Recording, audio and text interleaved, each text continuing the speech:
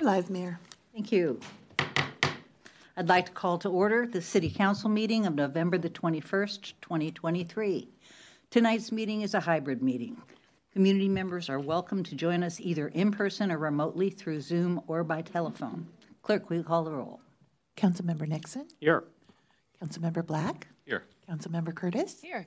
Councilmember Falcone. Here. Councilmember Pascal. Here. Deputy Mayor Arnold. Here. Mayor Sweet. Here. Thank you. Our study session tonight is on two topics. The first is a Kirkland Transportation Plan update. The second topic is a storm readiness and system resilience update. We expect to reconvene our regular meeting at approximately 7:30. City Manager. Okay. Thank you, Madam Mayor. So as you mentioned, there's two topics. We're giving an hour to the first topic, which is the Kirkland Transportation Plan. That topic alone could probably take many, many, many hours. So we're going to be focusing primarily on the prioritization of projects discussion, but we welcome Council's feedback on policies and goals as well. And we'll also be coming back multiple times to check in with the Council on the rest of the plan, including policies and actions. So, but at 6:30, I will be asking that we stop that discussion and focus on the PSC presentation, which will come at the end. And so with that, as an overview, we're going to introduce Kimberly Scrivener, our Senior Planner, and Doug McIntyre, our Transportation Manager. Welcome, both of you. Thank you. Good evening, Madam Mayor and members of the Council. Doug McIntyre, Transportation Manager. With me tonight is Kim Scrivener, our Transportation Planner. And as Kurt has mentioned, we are here for the Kirkland Transportation Plan. And specifically tonight, we want to get input from the Council on a really important part of this plan, which is the 20-year project list. In developing the list, we're looking at a variety of needs throughout our system. And a really important part of that is being able to objectively prioritize the projects to help the city make decisions about investments in the system. So with that, I'll turn over to Kim to go through a presentation, and then we'll reconvene for Q&A and discussion. Thank you, Kim. Thank you, Doug. City Manager, Mayor Sweet, Council, thank you. Let me pull up my presentation. And I'm already sharing the screen, is that correct? It looks like it.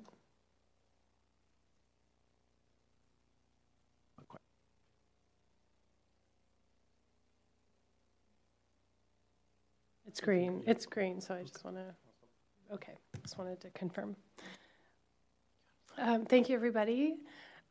So tonight we are going to dive right in, as Doug mentioned and Kurt mentioned, into the project list development and our prioritization process. As what was previously mentioned, you do have a copy of our goals and policies and the actions list. I'm going to try to get through this presentation pretty quickly to leave as much time for your feedback as possible. While this presentation is focused on the project list and prioritization, we do welcome your comments on the policies, the goals, policies, and actions. And just noting that we did spend quite a lot of time with our Transportation Commission working on those goals and policies. We spent 2 workshops with them. Oh, I wasn't shared. Okay, thank you. Not quite shared. Thank you. You're welcome. You got it. We did spend a significant amount of time with the Transportation Commission working through the goals and policies through 2 workshops, so essentially about 4 hours with them through 2 rounds. We didn't necessarily get too far into the actions list, but just wanted to mention that along with a joint Transportation and Planning Commission meeting where we focused in on the land use policies and measures related to that interaction between transportation and land use. So like I said, we're going to focus the presentation on the project list and prioritization, but welcome all of your comments on both the measures and the policies. So we are developing our 20-year, the transportation component of the capital facilities plan, the 20-year capital facilities plan. And in part of the transportation plan, we will be making recommendations for the 6-year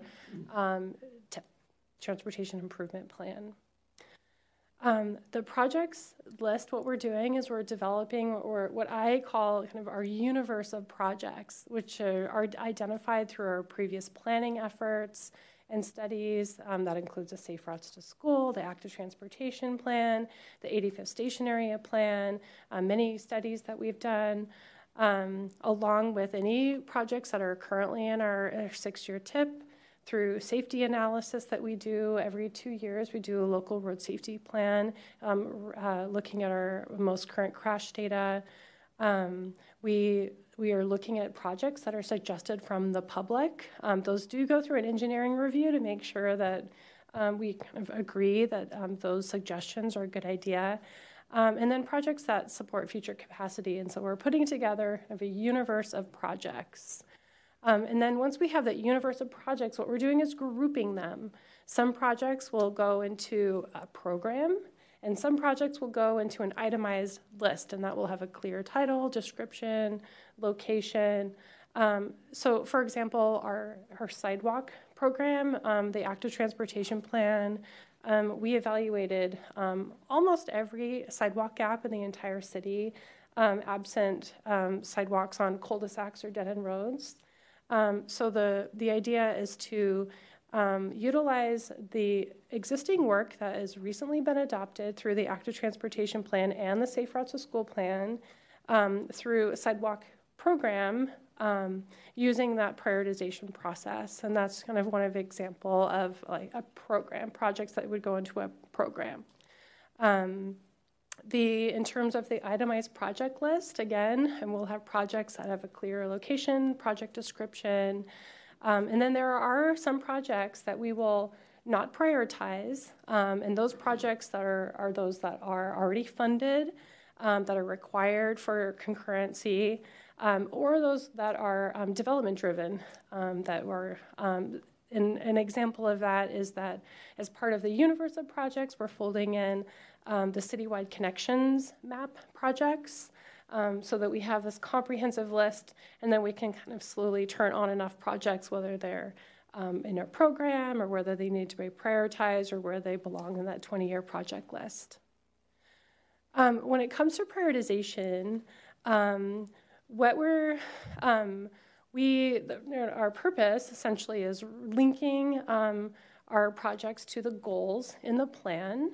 That'll help us identify those that come first, help you all as decision makers make decisions, and help us all with our limited resources. In terms of the considerations for the prioritization measures, we were looking for measures. We don't want too many measures, so we want to make sure that we're using readily available data, that the process is easy to replicate, that's understandable, and then again, like we're reflecting the goals in the plan.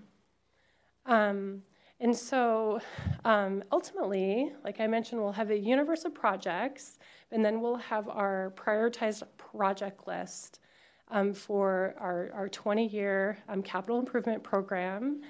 We will be putting together some high-level cost estimates. We do plan to kind of put together a range in terms of those high-level cost estimates. And then we'll be comparing that to our forecasted revenues for the next 20 years.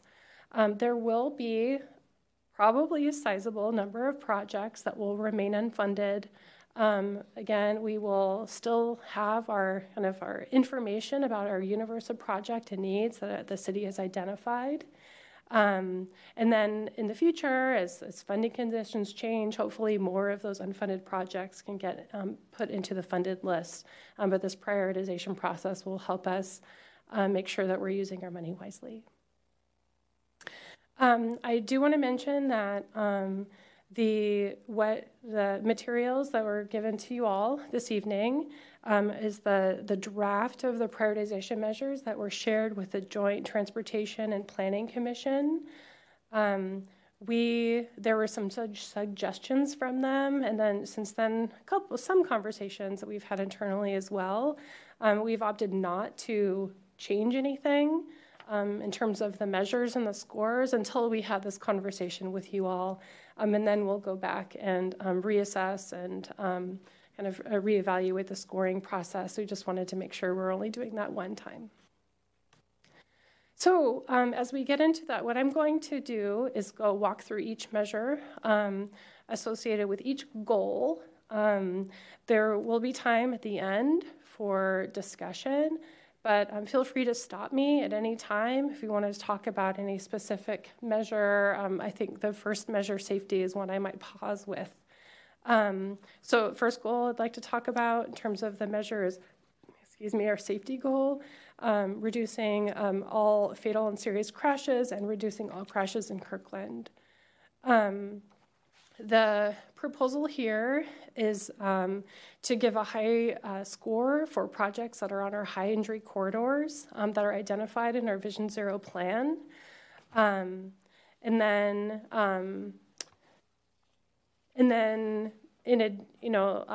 so the high injury corridors, those are based on our fatal and serious crashes, as well as bicycle and pedestrian injury crashes. There are other places in the city where we do see crash patterns that may not result in serious or fatal crashes. Those would be medium. And then the lowest score would be countermeasures. Some proposed adjustments recognize that the score here is, so the highest possible score at all the measures is 40, and this is 30. One thing we've talked about is having safety be tied to the highest or the highest score. We didn't muck around with the scores, like I mentioned, because we wanted to make sure to have this conversation with you all about the measures before kind of churning that. But that is kind of one suggestion. And then another suggestion is that, and I'll go to the next slide, our high priority corridors from our Vision Zero plan do have kind of a high priority 1, 2, and 3, and so we could adjust the scores on that. I think this is one of the measures that might garner more conversation, and so I would like to pause and see if there are any comments, unless you'd all like to wait until the end. Councilmember Pascal. Thanks, Madam Mayor. I agree that safety should be considered as the highest priority, and so therefore the scoring should be reflective of that in some way. I would also encourage us to look at ways in which we could consider not just historical collision information, because that's looking back, but also looking forward in a proactive manner on where, there's some potential safety issues that maybe there was a near miss or there's been a number of issues, but there wasn't necessarily a recorded collision. There's a lot of new information out there with all the safety funding from the federal government that is really encouraging municipalities and communities across the United States about considering other forms of data to consider. And it's interesting that one of the leaders of that data is actually in Kirkland with INREX. They actually have a partnership with like a number of the car manufacturers where they actually collect data on, it's amazing with our cars these days. They'll record information like anytime you brake hard or do other maneuvers that might be dangerous, they'll record that, and then INREX basically downloads that information and can then map that across jurisdictions. And so you're able to really identify those areas where there might be some near misses or some safety issues related to vision or sight distance or other things. And I think that's really powerful information to where it'd be great to see us try to harness that somehow rather than just I shouldn't say just, but rather than the historical information. I think that's very important, but it's also nice to complement it with the proactive data. So those are a couple things that I would ask that we look at. The other thing is that I would want to make sure that any type of improvement that gets a high safety score is an improvement that actually addresses a safety issue. So, for example, if there was a safety issue, a crossing issue, and a pedestrian is hitting a crosswalk, but the project is to widen the roadway to lengthen the crosswalk, well, I wouldn't want that project then to get the safety score. So that type of thing. Thank you. Councilmember Curtis. Thank you, Madam Mayor, and I had similar comments to Councilmember Pascal. One of the things we talked about, I think when we were looking at Vision Zero, is we're not capturing any data from the CKC. And as we look at micromobility on the CKC, there's more potential for crashes. Currently, we define as cars and pedestrians or cars and bikes, but now we're going to run into electric bikes and electric bikes. So we need to look at that. And along the same lines as Councilmember Pascal, I'm interested in not just crashes, but conflicts. So where there's a potential, because we hear about it all the time. We get emails, you know, my child was almost hitting this crosswalk on the way to school. We need to start capturing that data and not just focus on car and people conflicts. So thank you. Great. Councilmember Falcone. Thank you, Madam Mayor. We'll just pile on to the great, thoughtful feedback that we've received so far from my colleagues. I remember when we got our last Vision Zero update that one of the one of the main findings was that we were seeing fatalities in parking lots in the city of Kirkland. And so I would like to know what we're doing about that related to our transportation plan. What kind of funding are we putting towards partnering with private parking lot owners, and what are we doing in our own parking lots? What are best practices? And how are we prioritizing that in this as well? I realize that's not traditionally what we look at, and some of that is not on city property, and it's still within our city, and there are still things we can do to improve that. So I'd like to know what we're doing on that front. Thank you. Thank you. Deputy Mayor Arnold. Thank you, Madam Mayor. I support what we're hearing from Councilmember Curtis and Councilmember Pascal on the prioritizing of the safety measures beyond collision and crash history. I would actually take it further and say that for some of the known ways to improve safety where we have known gaps, like something that closes a sidewalk gap, something that separates people that are cycling from vehicle travel, those should get a high safety rating regardless. Whenever we're doing something that reduces vehicle speeds, we know that's a proven safety measure. That should get a high score regardless, and would like to see some more detail there. Thank you. Great. Thank you all. I think it's reasonable to suggest that public safety or the safety aspect does deserve a 40. And I think they give you lots of opportunities to figure out how to get it to a 40. With that, go ahead. Great, thank you. Okay, so moving along to active transportation, I'm not going to read all of these to you, but high quality network, low stress, making active transportation a first choice for many trips.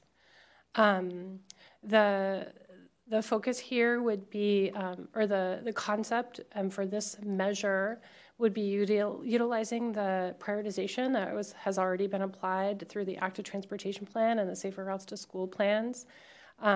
So if a project was identified in one of those plans and had a high score, it would get high, the highest points, 30 points. I'm starting at the bottom here. And for instance, if a project scored high in the Safer Routes to School plan and it scored a medium in the active transportation plan, that project would get a high, that 30 points. The low stress environment, this would be essentially bonus points for projects that provide that low stress environment. So bonus points for added protection, so protected bike lanes, neighborhood greenways, we consider those all ages and abilities facilities, rapid flashing beacons or hawk signals, those types of things, projects that really put that higher level of safety. And then a couple extra bonus points for access to the Cross Kirkland corridor. And I guess at this point, I knew that safety was going to be one that you would want to kind of talk about. Would you like me to pause at each measure, or should I go through them and we can have discussion at the Yeah, end? you should just go through each one. Okay. For public transportation, the concept here is to prioritize projects that are within a bus stop of a high-frequency corridor. These would be existing stops. And then stops that are on local, that connect to local routes for medium, and then future transit routes being the lowest. The concept would be based on Metro's long-range plan, and as like I mentioned, existing routes, and then within a quarter of a mile. The Planning and Transportation Commission, it was brought up, one of the questions was, why not a half a mile? And the reason why we don't do a half a mile is that once we buffer our transit routes by half a mile, we start to cover the entire city, and the measure is not that valuable, which is why we stick to a quarter mile.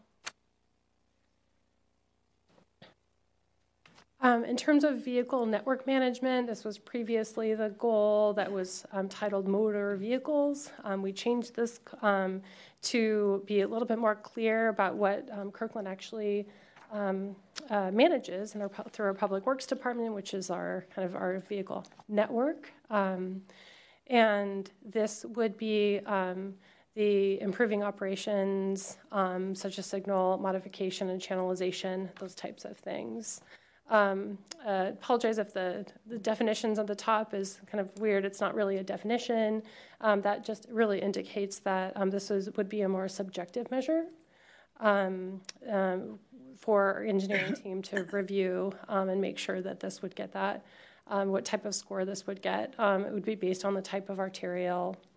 I think one benefit to this measure is that it does help us when we know enough about projects where we have information about channelization and signal modification. It does help us identify those projects that would go into that 6-year list versus the 20-year list, because we know a little bit more information. It's a little bit farther along in the process. In terms of technology, so this is making sure that we're flexible and equipped to adapt to new technologies. And so the concept here is that this would go above and beyond your traditional ITS I just talked about in the previous slide. This would be a project that would add bicycle and pedestrian counters, passive detection, which we've talked about quite a little bit recently. We've had some outreach with some community members that have mobility issues, and that has been brought up a little bit. Bicycle detection, we've had some of our bicycle detection that hasn't been working very well, those types of things. Electrification, so it just kind of amplifies that technology one step further than traditional ITS. Again, this would be an engineering team review. And then the additional technology that goes kind of supporting new things. We currently don't have projects right now, but we could by the end of our public engagement process, or even in the future if we use these measures in terms of flexible transit, electric assist bicycle runner, those types of things. So we've been asked to being able to respond to future technologies. I will note that this second measure, there's an error in the materials that was sent out in your packet. That second measure was listed under the partnership goal. It's obviously not a partnership measure, so I moved that for the slide. Maintenance, providing a long-term maintenance benefit. Most of our capital projects, again, we're talking about evaluating projects in our current project list, our universe of projects. And so this would be projects that provide that some type of long-term maintenance benefit, so a roundabout. Perhaps we get a new roadway rebuild, and that takes away from our paving maintenance program, that type of thing. And then in terms of equity, we have the benefit of the new equity mapping tool that was created for our capital improvement program. And so the idea is to use that equity mapping tool to focus on our, to help us measure for equity for this project list, and kind of meeting this and kind of scoring according to that index score. So this is a location-based score. And then an additional score for projects that would add some type of benefit for people with disabilities.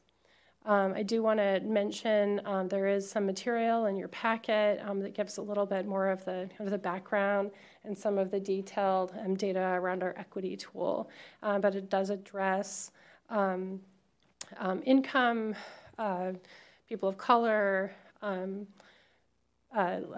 limited English, and those types of equity measures. I think it's a nice benefit to be able to use this tool. It was specifically developed for capital projects, which is exactly what we're looking at. And then sustainability, reducing our environmental impacts. The proposal here is twofold. Reducing vehicle miles traveled and supporting alternatives to vehicle trips, and then avoiding sensitive areas. And then if you're in a sensitive area, that project should mitigate that in some way for that medium score, and then 0 if the project doesn't apply. And then, so linked to land use, we did have quite a long conversation about this with the joint Transportation and Planning Commission meeting. The proposal here is a higher score that supports an urban growth center, medium for commercial centers, low for neighborhood centers, and then some bonus points if a project provides access to schools or parks.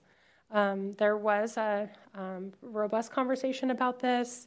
One concept that was brought up at that meeting is to perhaps switch the neighborhood centers with commercial centers, recognizing that there's a lot of interest to kind of support these kind of local, more pocket centers, and then adding additional score for the annexed area. I will mention some of the, there has been a lot of investment in the north end of the city in terms of Juanita Drive and 100th, and not to mention Totem Lake.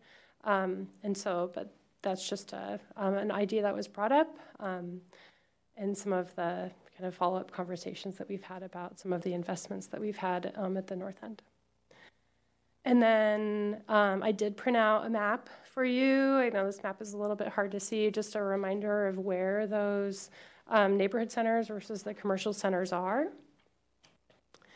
And then be an active partner. The concept for this measure would be to give points for projects that connect to regional connections outside of the city, and that fill a gap crossing jurisdictional boundaries. I think probably one of the most significant example would be connections to the Spring District and Light Rail in Bellevue, but also there are some connections on our north end as well.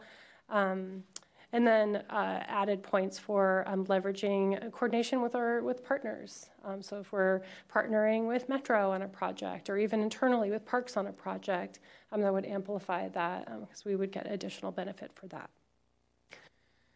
And with that, I'm really looking forward to hearing your feedback. Councilmember Black, sorry. Thank you, Madam Mayor. Thank you, Kimberly, for your presentation. So I found this discussion of this whole presentation and discussion of the prioritization really helpful, and I have 3 that I want to drill down on a little bit. The first is Goal 3, which is related to public transportation. Goal 7 related to equity, and Goal 9, the link to land use. So on first, on the public transportation, Goal 3, my understanding is that this goal includes those infrastructure improvements that facilitate, not just facilitate bus trips, but also facilitate riders getting to and from transit stops. I really like that combination. I like this prioritization item, this measure. I've been in regional meetings with King County Metro folks, representatives from King County Metro, and I've heard reference to these types of infrastructure investments as being necessary for the return of a higher level of service to northeast King County cities like ours. So I think this is really important for all the reasons that we've discussed as a council in the city recently before. So I like knowing that those that those type of projects are being prioritized. So not really a question in there, just a point of emphasis. I think this is a really important one. On equity, with that one, I want us to be really mindful of interpreting a goal like number 7, when it comes to especially when it comes to prioritizing transit-related transportation projects in such a way that it sort of inadvertently and artificially locks in current patterns of lower income housing in our city. I think the language in our policy is actually broad enough. I would just like to make sure that especially the mapping tool, that doesn't inadvertently cause us to become myopic, because the map is sort of a current state. And I think we have a vision in which, families of both teens and adults who make up the workforce for many of our smaller businesses, generally wage earning individuals, that they have housing choices in all of our neighborhoods, regardless of what the current state is. And transit can be an important element of that. I realize that's somewhat aspirational given economics and some of the desirability of some of our neighborhoods, but it's a worthwhile goal in my mind. And I just want to be mindful that we don't let the goal in number 7 sort of inadvertently steer us toward sort of locking in current housing patterns. That we're really looking at a complete community with people where everyone has opportunities everywhere throughout our city, if that makes sense. And then on policy number 9, the link to land use. First, I have a question. So when we talk about commercial centers, so when our prioritization measure talks about commercial centers, is that synonymous with our 2 urban centers, Totem Lake Urban Center and the downtown urban center? Our urban growth center would be that top priority, the high. So that would be Totem Lake and downtown combined with the 85th Station area. Okay. And there are additional kind of mixed-use commercial centers. And that's why I printed out that map for you, because it can get some of the definitions. All right. I'm not great with color, so I don't know if we're using color to distinguish between the commercial district or the commercial centers and the neighborhood centers. Is it just the ones that are labeled neighborhood centers are neighborhood centers? Yes. And if it's labeled a light industrial office, is that a commercial center? It would be or is that a commercial center. Oh, okay. Yeah. All right. No, it's a great question. Okay. So it's either an urban center or it's a neighborhood center, and if it's neither of those, it's a commercial center. Yep. If it's a center at all. Right. Okay.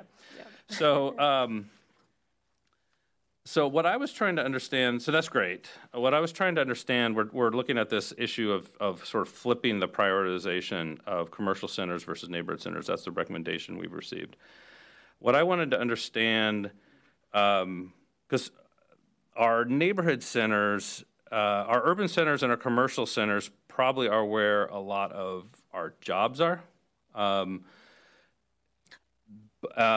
neighborhood centers are probably mainly focused on sort of our day-to-day commercial service needs, drugstores and grocery stores and our small restaurants and whatnot. So what I wanted to understand is if we do switch this prioritization, what I want to understand is what effect it's going to have on the number and length of sort of longer commuter car trips. Because if one of our goals is sort of reduce traffic on our streets and roads by reducing the number of long car trips in and out of our city, if it's to reduce greenhouse gas emissions by getting fewer cars taking long trips, service providers in Kirkland living in Granite Falls, for example, which I have a concrete example of, how does this, would this flip make that harder or easier from a prioritizing transportation projects standpoint?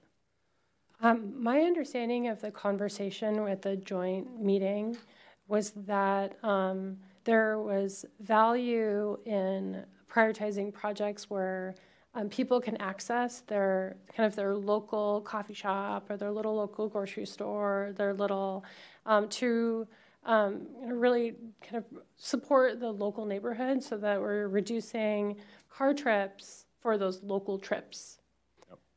Versus probably more of those kind of local amenity trips versus trips to jobs. Yeah. And would be how I would summarize that conversation. Okay, that's super helpful. I have a hard time figuring out how to compare and contrast those two goals. Yeah. And whether one's a priority or not. Because they're obviously both priorities. They both score points. It's a question of whether one should score more points than another. And I just really, I think it comes down to what our real goal is. And this is a decision this was a question that was asked and answered at one point by my predecessors on this council. And now, we're looking to make that change, and I just feel like I need a meaningful reason to make that change. And I'm thinking about the considerations on both sides. Kimberly, I don't expect you to try to answer that question for me, but do you have I will thoughts? mention that this proposal was pulled out by transportation staff. We did not necessarily get from planning that one is higher than the other. Obviously, our urban growth centers are kind of our major priority in terms of where our jobs and our growth are. Commercial centers will likely have more growth. But yeah, this is a question for you, Council. Yeah. I understand. I appreciate that. Doug, please. Do you have anything? Yeah, sorry to interrupt, but just real quick to add to this is the reason why it was proposed as it is, urban centers, commercial centers, and neighborhood centers, is essentially descending densities and activities and draw. So if we can get a way to improve the network to get to those centers where there is more density and more volume of trips, that was the intent behind this, and that was discussed with the commissions as well. So just wanted to add that point to what Kimberly said. Okay, and this change you feel like would help achieve that goal? If we kept it, I think that is kind of more in line with the original intent. But the conversation, as Kim mentioned, was really about kind of improving the access to those smaller centers for the local trips, kind of cutting those out in a way, and kind of enhancing the community character in that regard. Yeah, no, I certainly understand that too. I have one more thought, and that has to do with the question of prioritizing annexation projects. Madam Mayor, is now the right time to ask that question? You're on a roll. Okay. So so this will be it for me on this. So I'll just go ahead and take this one. This is one where I just really want to know more. I really want to know more about the investments that were made in the annexation area by King County prior to the annexation in 2011, and then, of course, by Kirkland since 2011. Before we decide on whether or not to award additional points for projects in this more recent annexation area. And it is just the most recent annexation area. It's not the only annexation area we have in the city of Kirkland. And I understand perceptions, and I understand that there's going to be anecdotes. I also understand there's probably going to be a battle of anecdotes when it comes to where the investments have gone over the last 12 years, and then, of course, prior to that by King County. But I don't really want to make a decision just based on sort of perceptions. I don't want to make a decision just based on sort of a battle of anecdotes. So I want us to assess the potential deficit based on real data, and then make a decision based on that. And what I would really like is a recommendation from staff on what measures we should use to sort of compare and contrast the historical and recent investments, and any deficits. If there are deficits, the data should bear that out. So in other words, I really like staff's recommendation on the right way to think about this based on the available data we have. And if we look at the data and it's inconclusive, then I don't think it makes sense for us to include this intensifier just based on perception and anecdotal evidence. In other words, if the data is inconclusive. And I was thinking about, I was considering two projects where they're being proposed principally on the basis of pedestrian safety. And based on actual safety data, and hopefully of the kind that Councilmember Pascal mentioned. That was a really well-taken comment earlier. But does the one with the slightly greater potential for increased safety end up just slightly losing out because it's not in the most recent annexation area for the city of Kirkland? To me, that doesn't make a ton of sense. So I really want to understand this better, and that's my comment on that one. Thanks. I think that was a not endorsing changing the score for annexed areas. Not until we have more information from staff and a proposal for how we should look at this. Excellent. Thank you. To Councilmember Pascal. Thank you. So some couple comments on the goals and then just kind of some other kind of questions and comments overall. On goal number 3, which is related to public transportation, I'm wondering if we should consider that instead of focusing on bus stops, should we just not focus on high frequency corridors, local route corridors, future transit routes? Meaning that I don't know that it's about the bus stops. It's more about the type of service along the route that we want to prioritize. So that's access to transit, that's speed and reliability improvements along the arterial. So it's kind of great. It's broader than just the bus stops in general. Those are included, obviously, but it's broader. And just to address a comment by Councilmember Black, I don't know that it's getting ridership is just about improvements to the system.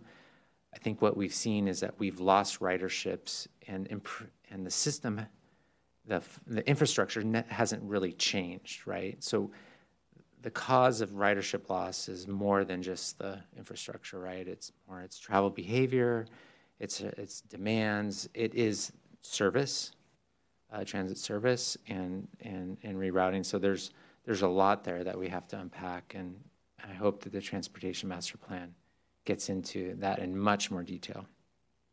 On goal number 5, you talked about leading pedestrian intervals and accessible crossing indicators. I am just assuming that those are standards now that we implement. So I'm not quite sure that is a differentiator, because I think any project that's adjusting a signal or those technologies should actually implement a leading pedestrian interval and implement accessible crossing. So I'd be curious about a project that didn't do that and why that would be something that would be a differentiator. So that would just be something to look at a little bit. On goal 7 with the equity, I'm just more intrigued by that. I'd love to see the mapping tool that we have and how it maps the city. And then I'd be curious how that compares to the King County Metro priority population map. And if there's differences, well, that's a good discussion point to have either with ourselves or with Metro. Because I would think that we would want to understand why they wouldn't be consistent or why they are, or so forth. So that'd be something to think about. On the annexation question, I'm not so much interested in the amount of investments that have occurred over time. I'm more interested in what's the walkability today across the city? And is the annexation area at a much more deficient level than the rest of the city or not? And then I'd want that normalized by density and land use. So there might be some very unwalkable areas, but they might be very low density. So I would just want to see a map of that in order to determine whether that's something. I mean, the context of it is also important. I'd be curious what the Transportation Commission was really getting after. I'm assuming that they're saying that there's inequity of the annexation area because there's been a lot more invested over time into kind of the former Kirkland, and that there's some catch up that needs to happen over in the annexation area. That's what I'm assuming. I don't know that that's true, but that would be I think that was the perception. okay. Yes. So I think more information is worthwhile. Okay. On just kind of overall kind of comments, question: how does this priority scheme fit in with the priority of the capital improvement plan? So the capital improvement plan is where actually things get funded. This is more kind of a exercise into what our priority is in the transportation master plan. It doesn't necessarily mean it automatically goes into the capital improvement program for funding. It's considered. So I'm wondering how the two priority schemes mesh together. They would complement each other. The idea is that we pull together, we use this prioritization to pull together a 20-year list from this large universe of projects. But once we have that budget discussion about that capital improvement program, particularly the 2 years, that's when more detail gets applied. That's when that, projects kind of transition into kind of the prioritization that's used for our capital improvement program. This is really to develop kind of what we really feel is in our 20-year list. And potentially in our 6-year list, it helps us. But once they're in that list, there's the ability to apply. Yeah, please, yeah. Ideally, so it's a great question, and I agree with Kim. Ideally, what would happen is we're putting a lot of effort into prioritizing this objectively and with the intent of helping the city council make decisions on investments in the system. So ideally, if you think about it, earlier we had the inverted triangle, 20-year, 6-year, 2-year budget. You could also think of it in terms of a 20-year timeline, a bar, and we have a sliding window that goes across that bar. So you prioritize everything over a 20-year period, and you have a 6-year window for the tip and then a 2-year window for the budget. And as you complete projects, you move the window across. Of course, things change. We know that, and we will need to revisit this occasionally. But ideally, the hard work we're doing for this prioritization effort will be long-lasting and be something that we can always refer back to and tweak if we need to, but it's much easier to tweak than to reprioritize. So there is work we need to do with our CIP team, of course, but ideally, we're doing the heavy lifting now so that we can help make decisions as we implement improvements. So what I heard was that what comes out of this might refine our priorities as part of the capital improvement program, which is great. That's kind of what we'd hope from this. And I'll just leave with a final thought. One of the things that I've appreciated from being a part of kind of regional planning exercises on transportation is kind of the thought process into understanding, taking this theoretical, abstract kind of exercise of this points for this goal and so forth. It's like we can carve this up in so many ways. Well, what does it actually look like at the end of the day? How does it prioritize the projects? I mean, that's what I want to see. And one way that I've seen that be very successful and helpful is in the work of King County Metro and PSRC. And they've done that. So for King County Metro, they took all the details that they heard from everyone, from the priorities and stuff, and they came up with 3 kind of overarching themes. They said, here's the results if you have a focus on safety, if you elevate that to kind of the highest level and you still score all these other things, this is what you get in terms of the routes that are prioritized, right? And we could equate that to projects in our case. Then they did, this is what happens if you elevate equity. And then that's how it's different from safety. And this is how you then elevate productivity, which would be like mobility. How are you moving the most number of people? So you have safety, equity, productivity. PSRC did something very similar. They did mobility, safety, and I think it was equity as well. And so it'd be nice to have kind of take this all and kind of then go, okay, what does this all mean? And elevate it to these kind of themes, I think would be really powerful, because then you can actually, on a mapping exercise, you can see what that looks like illustratively. So that's something that I think would be really cool to see, because that brings it all home, right? Otherwise, it's just this project's rated higher than this and this and that. But when you see it all illustratively, it really helps understand the differences. Thank you. Thank you. Thank you. Councilmember Falcone. Thank you, Madam Mayor. Well, thank you, Kimberly and Doug, for this great presentation, and thank you to our Transportation and Planning Commissioners for a really thoughtful discussion. I really enjoyed reading the memo. Really thoughtful. I can tell there was a lot of good intent and a lot of good thought and hard work that went into this. My comments are kind of themed around a couple of ideas. One is really the need to make sure we're forward thinking and not just looking at the current state of things in Kirkland, but we're really looking to the future. And two, that we're looking at things holistically, right? We've already covered, and then going into some of the specifics, we've already covered under safety, my comments on parking lots, micromobility, and the increased weight of that, so I won't go over that again. The discussion on linking to land use, the neighborhood versus other commercial centers. I get the intent here to really think more hyper-local, right? And this is one example of where I want us to be more forward-thinking. We're currently just thinking of what we have now, what our neighborhood centers are now. As you know, in our comp plan updates, we're working to incorporate more corner stores, especially accessory commercial units. So let's look forward to what transportation will look like within hyper-local. And I don't see that included here in the prioritization and what scores that gives. Also, Councilmember Black mentioned, drugstores and grocery stores. Those could be a couple blocks away, right? But I may not have a safe way to walk or bike or roll there. And so let's think through that. On the note about connecting, there was one that was given, there was 5 points to connect to the Cross-Kirkland corridor. Let's think, again, forward thinking, think a little bit more broadly. We think of things like the Finn Hill Green Loop, right? And other trails. Let's, change that language to be a little bit broader, connects to, I don't know what the language would be, but to trails or transportation trails or larger, longer transportation trails such as the Cross-Kirkland corridor. But I don't want to limit us to that, especially, again, being more forward thinking. I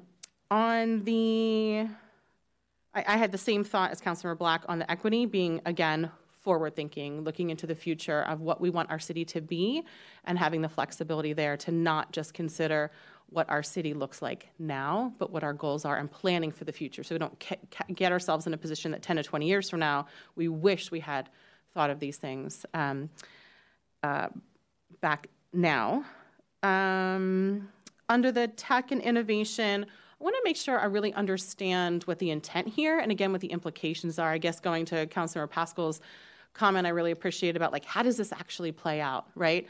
I think of, and also to my comment about looking at things holistically, I think of, does this mean that we're prioritizing super new high-tech stuff over simpler, cheaper concepts that will be really important in some places? And I really want to make sure we're getting the most bang for our buck. Again, ties into the accessory commercial units and corner stores thing to you that I mentioned. If we can have a bunch of pathways that are not, super high tech, super expensive, but get more done so we can connect more folks within the community. To me, looking at that holistically, those projects might not individually stack up against some of the bigger, higher tech, kind of projects, but holistically looking at spending, how do we spend this $1 million or this $500,000 if we have a whole series of, very low-tech solutions, raised curbs, paved shoulders, that kind of stuff, so that people can get around. That's a lot more impactful to our communities and the future that we're envisioning in our comp plan than would, one block of super high-tech something that we would get for that same $1 million. So I want us to, I really appreciate the numbers and prioritize. Man, I'm tired. Being able to prioritize based on the numbers and these scores. However, I want to make sure that we're giving ourselves the flexibility to take the step back after doing an exercise that Councilmember Pascal mentioned to really use logic and use our brains in this too, and not just what the numbers are and how those rank. I think that'll be really important to have conversations, and I know that these, as you mentioned, will come before council in these funding decisions, but I just want to make note of that I don't think we should. I think this is a tool. Prioritization is a tool to help us guide that conversation, but is not the decision maker in this. I think that's really, really crucial for us to understand that context and be able to look at that holistically. Again, under the, looking at things holistically and forward thinking, under the transit options, I didn't see a lot of hyper local transit options like shuttles within communities. We've talked about this numerous times. I know multiple of us have. I know Councilmember Nixon at a study session months ago brought up how he's been talking about this for quite some time. We heard this from our senior council. We talked about it during the pandemic to get folks to parks.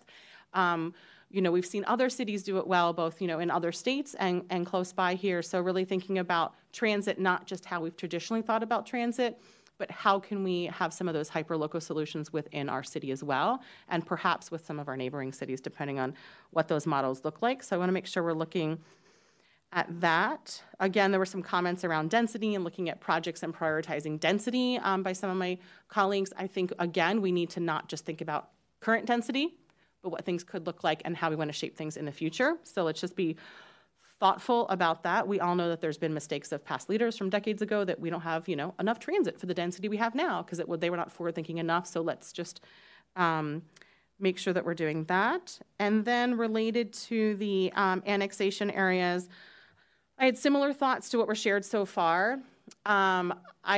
I don't know how fruitful it would be to really look at what investments have already been made. To me, what we really need to look at is where's the greatest need currently in our city.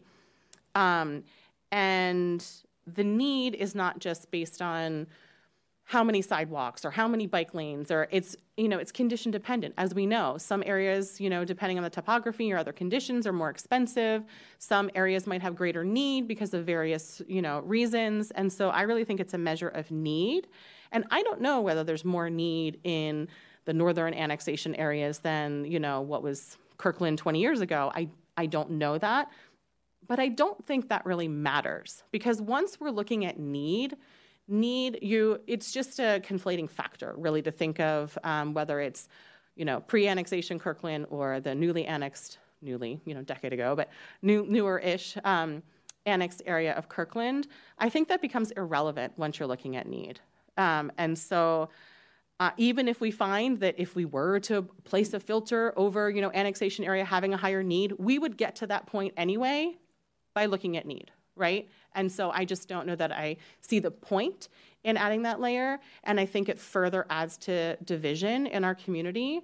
And so although I do think we continue to look at need in all of the plans that I've seen us with the Safer Routes to School Action Plan, the Vision Zero, the Active Transportation Plan, all our plans, we're looking at need and we're prioritizing need. And so I don't know how that would change if we just look at it divided into two areas. We're still going to fund the projects that have the greatest need. And so that's my thoughts on those. Thank you. Thank you. Kurt, we've only got a few minutes left before we want to do the PSC thing. I've got 3 people, 4 if I wanted to do any comments. So we have about a half an hour presentation with PSC. So if councils want to go a little bit into the 7 o'clock hour, we could do it. But I think we'd want to make sure we wrap up our comments soon. Okay, then let's keep going then. Councilmember Curtis. I will work to be brief. On active transportation, Kimberly, you said there are a couple bonus points for protected bike lanes. Can you help me understand? The couple things. Okay, I won't be brief. Sorry. Low stress is different for everyone, right? Low stress for me is completely different for Councilmember Black. So I think that part, we need to define that more clearly, what we mean and what our objective is. And to me, the objective, especially with active transportation, is to provide it so that it's easy for people to choose to not get in their car. So protected bike lanes and other things, RFBs are super important, but we're only giving them 5 points. But you also refer to the active transportation plan. So I'm kind of wondering why those two things are pulled apart, because I assume that protected bike lanes are in the active transportation plan. So why do we have a section that gets a couple extra points? The scores for the ATP are combine a number of things. One of them does look at the stress of the environment, but they're also, many of them are location-based.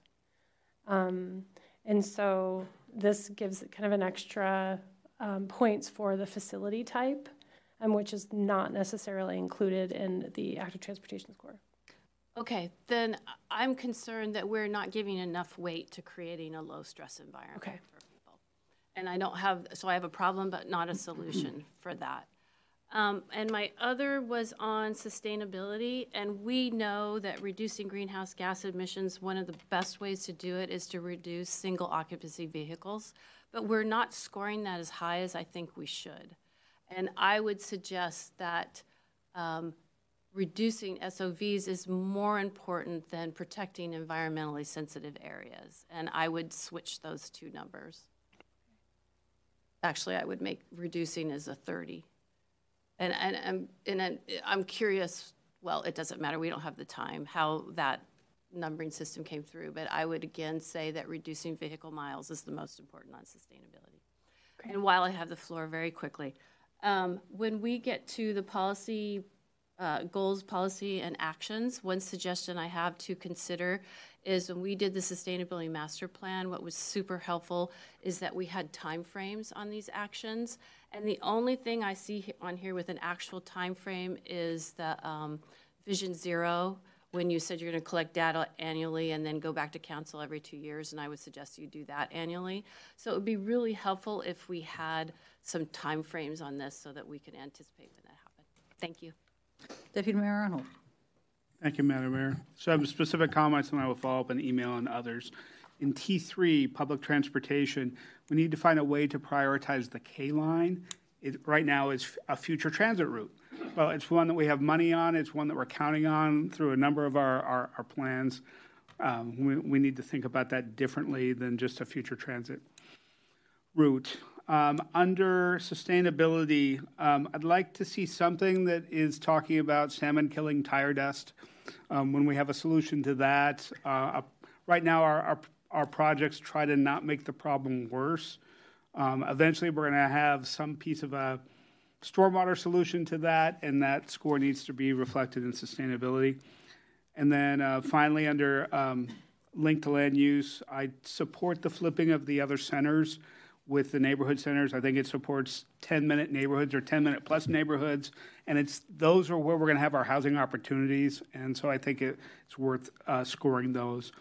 On the annexation area prioritization, I would hope that our equity scoring reflects any historical gap there, and if it doesn't, our equity scoring is broken.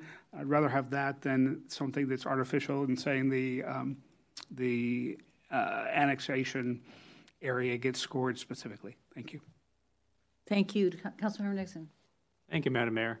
Well, my observation is, my gut feel at least, is that this scoring system is going to result in our resources being spread pretty well citywide. And I'm not sure that's the right approach. If we do take our resources and based on the safety project here or there, you will get a flashing beacon over here and a bike lane over there and a sidewalk segment over here. But if instead the city had a designated targeted area where we intend to build a 10-minute walkable neighborhood there and focus all the resources into that area, then we'd have a much better chance of achieving that. And then you could go move on to the next area and do the same thing someplace else. So instead of having the entire city maybe be 5% towards being a 10-minute walkable neighborhood, you can have that one area be 100% towards that. And as a resident of the annexation area, and having just gone through a great opportunity to have conversations with people all around the city, I hear from a lot of people in the annexation area who are not looking forward to that intense development or redevelopment. That, yes, they want their crosswalks to be safe for their kids going to school, those kind of projects. But the idea of focusing that kind of intensity in the annexation area is not real attractive to them yet. But I think that if we pick a good place in the city to do that, direct the investment into an area where we can really achieve the goal of having a 10-minute walkable neighborhood, create that lifestyle so that people who are looking forward to being able to live in that kind of neighborhood have the opportunity, I think we might end up with a better result. You know, we create this neighborhood, people can see what it's like, and then we can continue on and do that, 100%, 100%, 100%, instead of 5% citywide, then 10% citywide, that kind of thing. That's my thought, is to focus and doing the intense redevelopment and the intense transportation spending in an individual area to get it as far as we can. Thanks. Thank you. Just very briefly, Kim, you have a lot. You have gotten a lot from this council. It reminds me of my grandmother when she was teaching me how to make bread. She keeps saying, don't overknead it. If you overknead it, it's going to be impossible to eat. You have fun with this. We're looking for the right formula, not a perfect formula. So I think the work is great. I think we're going in the right direction. Take what of this you can. And with that, City Manager. Thank you very much, everyone. Thank you. Thank you all for your thoughtful comments on that. And we will be coming back with this multiple times, so there'll be a chance to follow up. So our next topic is to get a check-in with Puget Sound Energy on a couple things. So we have Matt Larson, Local Government Affairs Manager, who's also assembled a team to help brief us. And they're going to cover two main topics. One is the big project that is going along the Cross-Kirkland corridor to the Juanita substation, and then also storm readiness and sustainability of the grid. So with that, I will turn over to Mr. Larson. Welcome.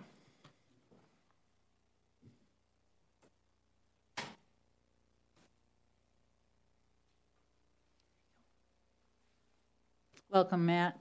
Thank you. I'm glad to be here, Mayor, Council. Appreciate the opportunity to come and give you an update on these issues. I'll be joined tonight by Ryan Yell, who is one of a supervisor in systems planning and reliability. I won't repeat so much of the agenda then tonight since Kurt just went over it. But one of the things we do is one of the highest priorities for PSC is safety, safety, safety, given the nature of our work. And so we begin every meeting that we have with what we call a safety moment. And so I'll do that the same tonight. So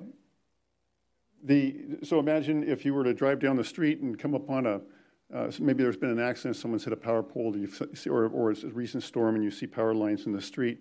You don't want to get closer than 35 feet, ask that you call 911 and call that in. If you happen to be the one that maybe got in the accident or someone else was by that and you find that your car is constrained or covered with what could be live wires, I always assume the wires on the ground are energized. Do not leave your vehicle if possible. Stay in the vehicle, call 911, and wait for help to come. If you see anyone approaching the car or wanting to check it if you're okay, please roll the window down, yell, don't stay away from the car. Help's on the way. If you don't have your phone or you find yourself where suddenly the car starts, catches on fire and you do need to absolutely exit the vehicle, you have to find a way to somehow get to the door, push your feet closer together and jump with your feet together on the ground. Live wires can energize the ground. If you move your legs or feet apart, that can create an arcing and create a serious injury. So you want to jump to the ground with both feet together and then shuffle away from the car and the wires and get about a 35-foot distance before you're clear. So on that cheery note, we will continue. We have 26,000 miles of transmission and distribution wire throughout the 10 counties that we serve. And our crews are busy. We just don't wait till storm season rolls around in the fall to start preparing. They're working year-round, doing a lot of measures to make our system more robust and resilient. A lot of that involves vegetation clearing on a constant basis, pole replacement for poles that are getting old or rotted. Same for old wires that might be wearing out, need replacement. If there's areas where where we see a high frequency of outages due to branches falling and whatnot, we will consider putting tree wire, which is most wire is exposed wire. It's not insulated, so tree wire is insulated wire that if branches hit it, it's far more robust and resilient. It won't necessarily trip off a breaker, and or even consider undergrounding wires in certain communities, working with that community. And then one of the things we've recently completed, just as cities have done smart meters on water meters and whatnot all over, we just recently completed in the city of Kirkland and through much of our service areas, putting smart meters in. It will allow a future modernization of the grid, but also remotely reading the information off of those meters. And I'll get back to that a little bit in a moment. Also doing some of the bullets here, targeted reliability projects and whatnot, I'll let Ryan speak to in more detail later on. In terms of readiness infrastructure, kind of our human infrastructure too, of 3,100 employees that we have, 900 of those employees have emergency response roles. We have 7 regional storm bases, again, distributed throughout those 10 counties, and each of those storm bases has a dedicated 24/7 on-call teams. We also have a major emergency coordination center that's also combined with what we call the Eastside System Operations Center, and that's pretty much the major ops center. It's pretty cool to see that handles and gets all the information coming in from the entire system throughout PSC's service area of 1.2 million customers. And actually, that ops center and emergency center is located just a couple of miles east of here, about exactly right between Redmond and Kirkland, just on the edges of Kirkland there. And that also has a dedicated 24/7 on-call team, as well as both the storm centers and the emergency center has dedicated communications teams.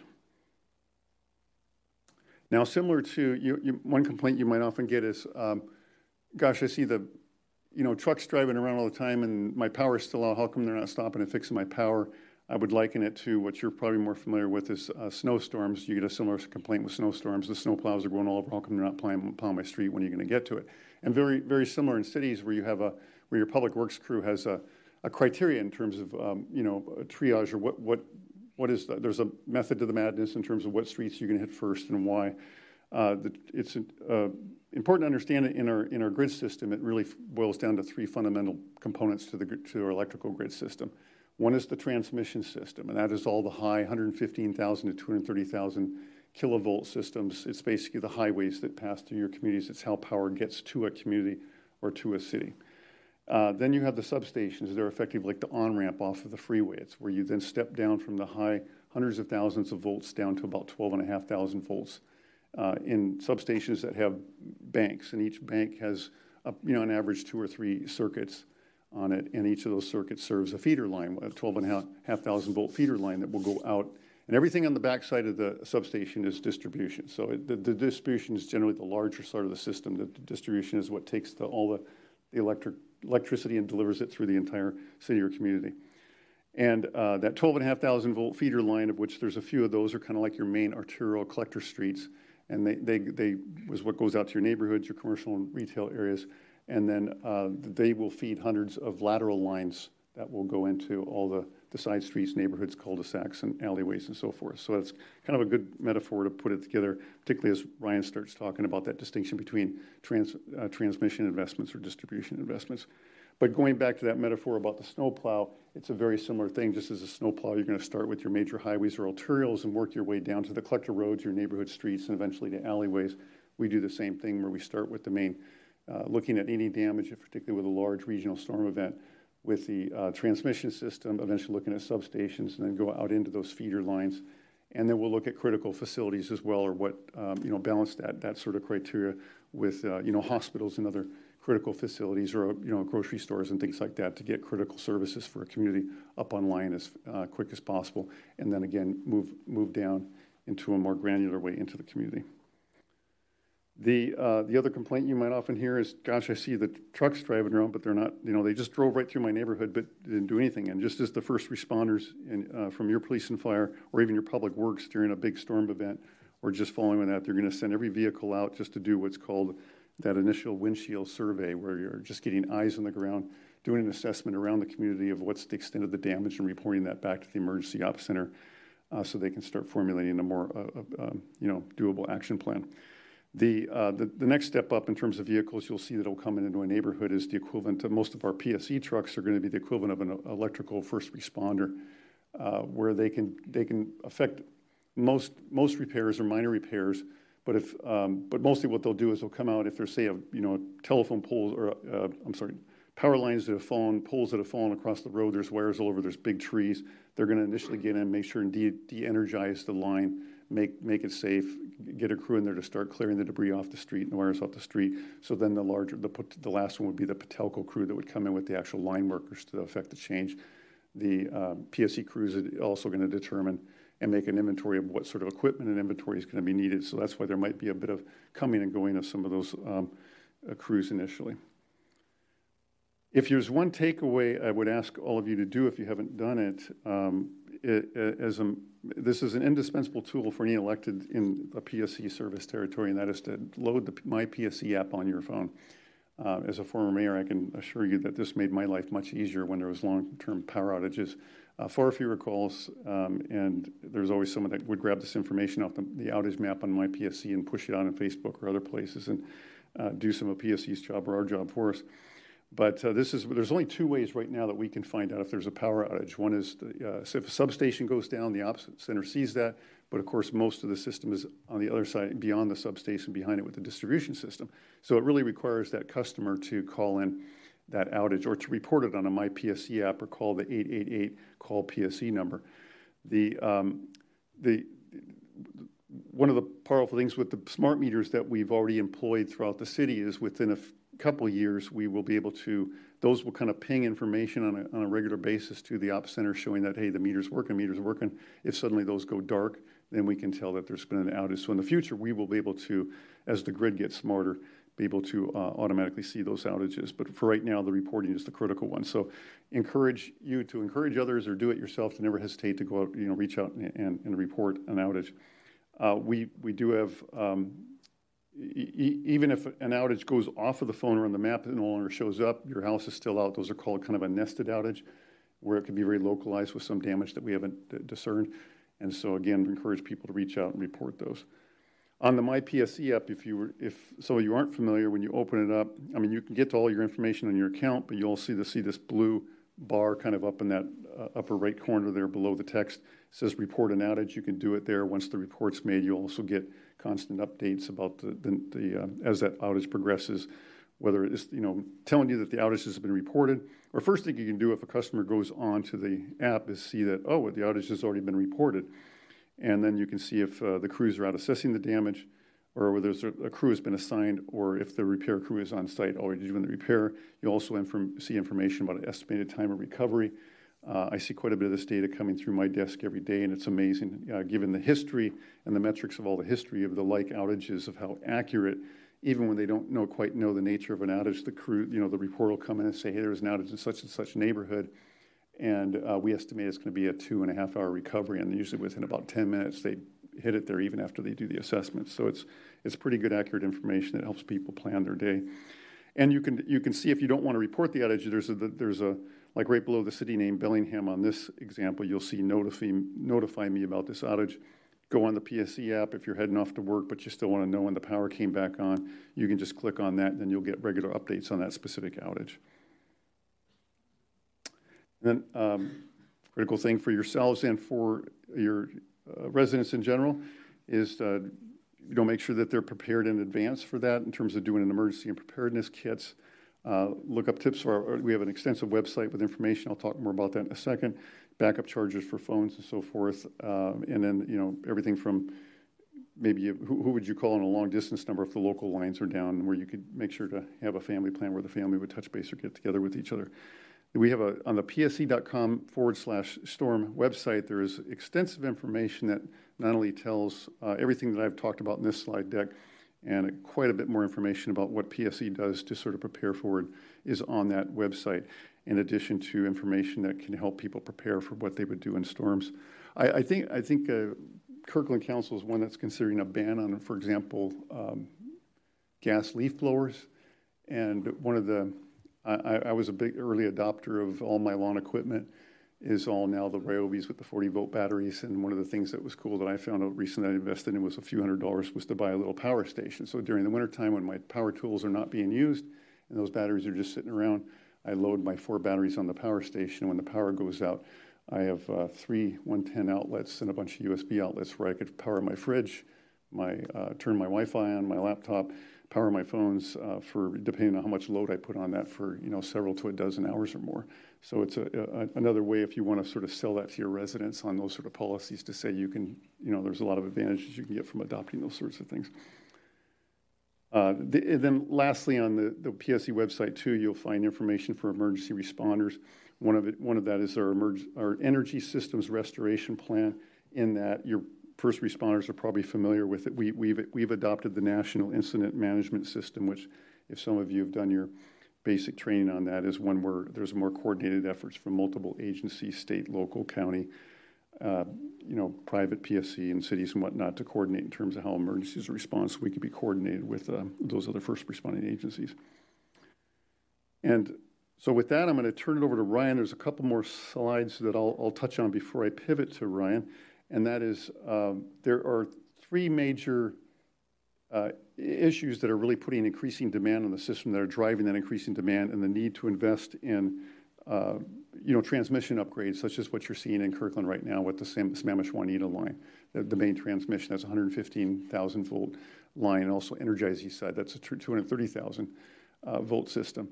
And that is growth, modernization with technology, and then decarbonization. So on growth, I took your planning staff is probably going to go, what? But I went out and grabbed the OFM data. I know everybody uses the OFM data in cities. And I put in, just looking at the growth for Kirkland real quick. You've not been one of the fastest growing communities by any means, but still significant growth and measurable growth.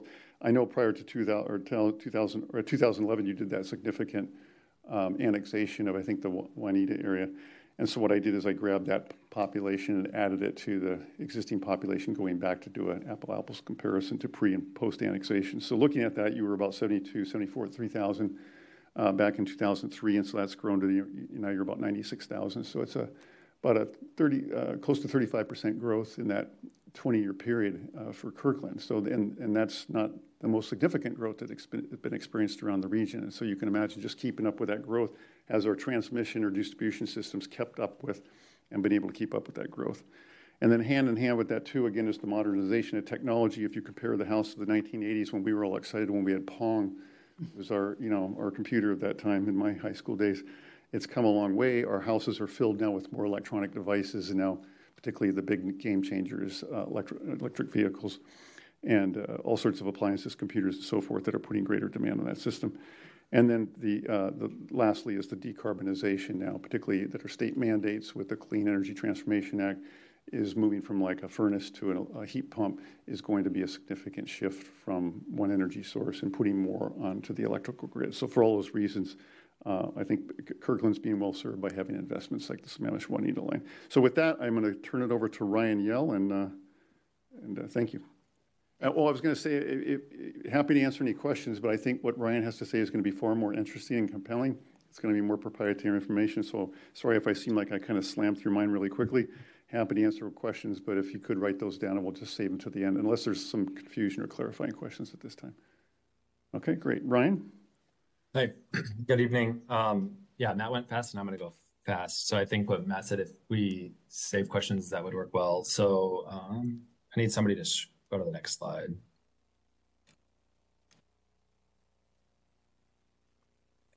I think we have it set up here, Ryan. So if you just say next slide, and I'll... Okay, that sounds good. Yeah, so here's an overview of the Sammamish-Juanita 115 kV transmission line, transmission project. So basically it's adding 5 miles of new or upgraded transmission line. There are a little bit of upgrades and more of it's new, as well as upgrading aging substation equipment at the Sammamish and Totem Lake substations, which part of my slides later shows where those are if you're not familiar. This will redistribute the electric load across the substations. And then it'll also loop the Totem substation, which gives the addition of a new transmission line. So that's like a preferred way of feeding a sub is 2 directions. So if one goes out, then you have that redundancy of the other line. There are a few substations with the radial taps. They are just less reliable because they have less sources of power. And then by adding this transmission pathway to the electric system that serves Redmond and Kirkland, known as the Moorland system, we will ensure we can continue to supply our customers with dependable power for years to come. And then Matt, if you could go to the next slide, we can look at a map of the project. So this is, if you're not familiar, again, these are the 3 substations I referenced, the Juanita sub, Totem sub, and Sammamish sub. It's not distinguished on here, but like that north-south section over by Juanita is new, and then some closer to the substation is new, and then, or excuse me, upgraded. I have that backwards, and then the rest is new. Next slide. So go ahead, Matt, to the next slide. Thanks. So then these are pictures of the new poles. Construction's ongoing. Then we anticipate to be complete with the project by Christmas of this year. So getting there. This is, just to clarify, this is a capacity-driven project, kind of to what Matt's talking about with the electrification of appliances, cars, and then on top of the load growth that we've historically seen. And I'll add this on the slides. I was talking to one of our transmission planners earlier today about this project. Technology that'll be added to this line is called TLAS, which is our transmission line automatic switching. So if there's a fault, like a tree hits the line, using like a smart grid or like a automation and logic, the system will know where the fault is, and then it can switch around it without human intervention. So it's very quick. All right, now on to the electric distribution system reliability review. This is the group I supervise, so I'm the supervisor of reliability planning. We have 4 planners, 4 engineers, and the engineer that covers your guys' area, his name's Fremont. He is on PTO this week, so I get to cover this for him. So basically, this is kind of like our guiding principles: safe, as we've talked about a lot, reliable and resilient, kind of go hand in hand. Reliable is like, let's not go down in the first place. Resilient is the ability to bounce back. Smart and flexible, so we're getting there with different technologies, which I'll go over in a little bit. And then clean, which is what everybody's driving towards. Okay, so then these are the metrics that we report to our commission, the Washington UTC. These are defined, if you look up like IEEE 1366, most utilities use this. Some have variations. We don't vary from it at all. But anyway, so SAIDI is the System Average Interruption Duration Index. All this is doing is measuring the duration the average customer is out in a given area. So one way we can measure this is over all of PSC customers, which is about 1.2 million meters. Another way we can do it is by circuit, which varies anywhere from 1 to a couple thousand customers. Or we can do it by city. So for the city of Kirkland, there's about 52,000 meters. So we can, over a broad area, kind of look at like what does the average customer experience for an outage in a given period of time. The other one is SAIFI, very similar, it's just frequency. So how many outages would the average customer in that geographic area see over a given period of time? For SAIDI, the goal that we have established or agreed to with the UTC is 155 minutes per year.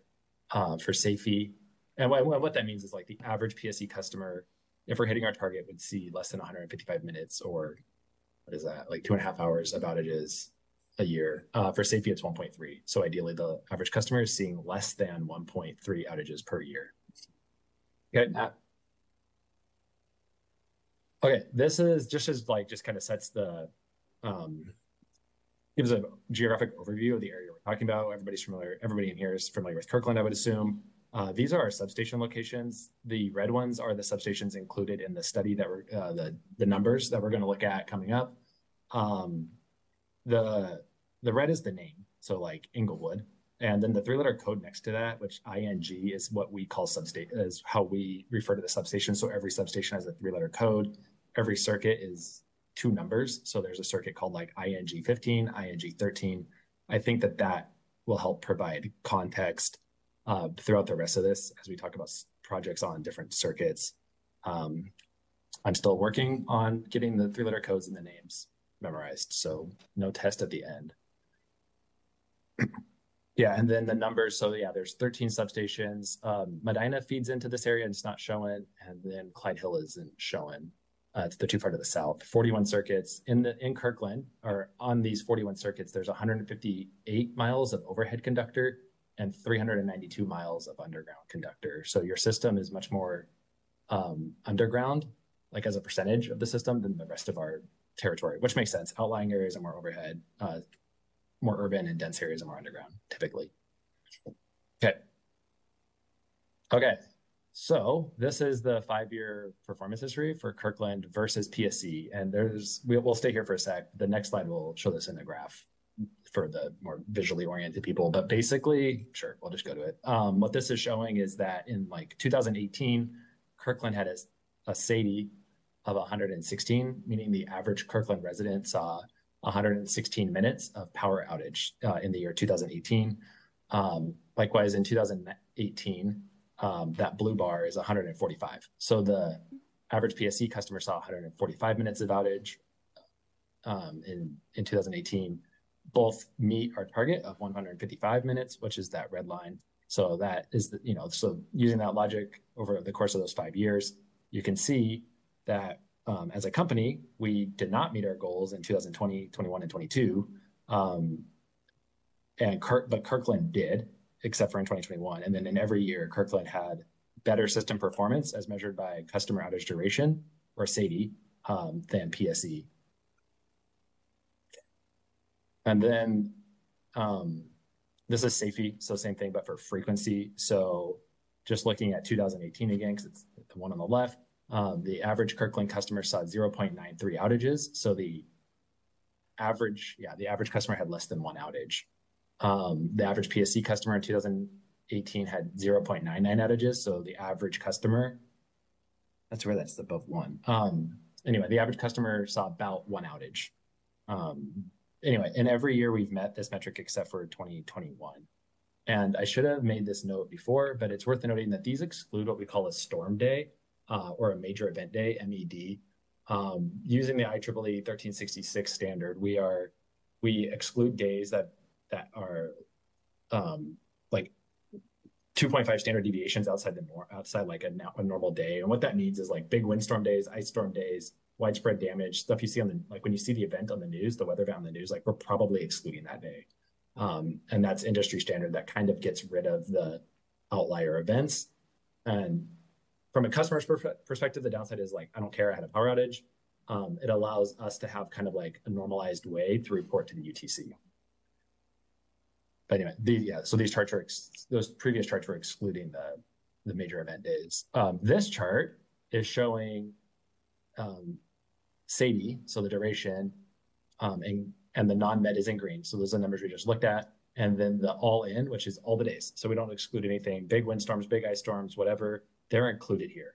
And so we can see that when you look at the PSE one, it's all over the place. Like 2020, it was 249 plus 165. And then when you look at 2021, which was a much worse year for us, we had the average customer saw 849 minutes of outage, 642 plus 207. So that's a lot. But that was just a bad year all around for us. So anyway, but I think what's worth pointing out here for the audience is that, with the exception of 2022, Kirkland again was better than our system for the duration. So shorter bars is good. Okay, then SAIFI, same thing. So this is, and sorry, that's really small, but the non-storm days in that light blue color, and then the all-in in the orange, and then this, when you add those two numbers together, that was our system performance for that year. So again, like looking at frequency, Kirkland is lower than the rest of PSE for every year, for every time period, which is each year. So another way we look at our data is like say, oh, okay, well, what caused it? And Matt, you can click once. Yeah, there you go. So just like the top row, actually, I'm gonna go to bird animal because that's more easy to explain. But like bird animal, so like a squirrel getting into an overhead power line as his last act, causing a fault, and some device opens, whether it's a circuit breaker or a fuse. So that counts. There's 36 of those last year in the city of Kirkland. Which led to 583 minutes of outage. So if like one customer is out for 1 minute, that's one. If 60 customers are out for 1 minute, that's 60 minutes. So you just multiply the customers times the minutes. The ones I highlighted or circled are the equipment failure and the tree vegetation, just because those are the biggest contributors to your outage minutes. Outage minutes is in the SAIDI calculation. And so like for us as a company, that's the one we look at the most. That's like when customers are out of power, and that's also the metric we have the hardest time missing.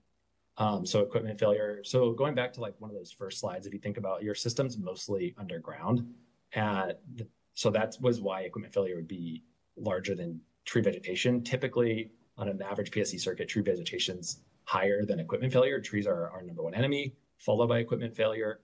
But because you guys are more underground than overhead, then you're going to be more susceptible to like rodents in a switch can or a transformer, a pad mounted transformer. Cable failure is a really big one, especially like in maybe older parts of the city. As our cables hit about the 40-year-old mark, we start to see a really big uptick in failures. And then once they fail, and then those are also typically not in conduit, they're direct buried. So once they fail, our means of fixing that is to put a splice in, but then once they fail once, you tend to see like repeated failures. So we have to go in, dig up the road, put in a conduit, pull in a new cable. And then TV, obviously. So this is like limbs hitting the line, trees taking out a span or two are the TV outages. But yeah, those are the big ones. Car pulls are also up there. Those are bad for obvious reasons. You'll also notice SO, scheduled outages. So even though a customer may request an outage, we still count it in our metrics of a customer experiencing an outage. So a customer could call up, say, hey, disconnect me. I got to do work on my panel or inside my building. And that is counting as a customer outage minute for us. Same with construction. We could do system work. We'll notify the neighborhood that there's going to be a planned power outage because we have to replace a pole or something. And even though they know and can plan, we still count that as like against our SQI for the UTC reporting. Okay. Another way we look at it, yeah, thanks, Matt, is by what device opened. We have a much longer list. I shortened it so it fit on this slide. I circled the big ones again. So overhead conductor, this would be like a tree or branch taking out a line, and like the overhead wire gets damaged and has to be replaced or repaired. And then the other one, UPC, underground primary cable, is what I mentioned before. So these would be a cable coming out of the substation, cable going down your neighborhood street, cable going to the transformer in front of your house. Any of those cables, if they get damaged or fail, then that's counted here. So those are the big ones. And then ACE is a weird one. That's customer requested disconnects. That's strangely high, but I'm not too worried about that one. But it's the overhead conductor, overhead fuse, and UPC are the big kind of contributors to this. Okay.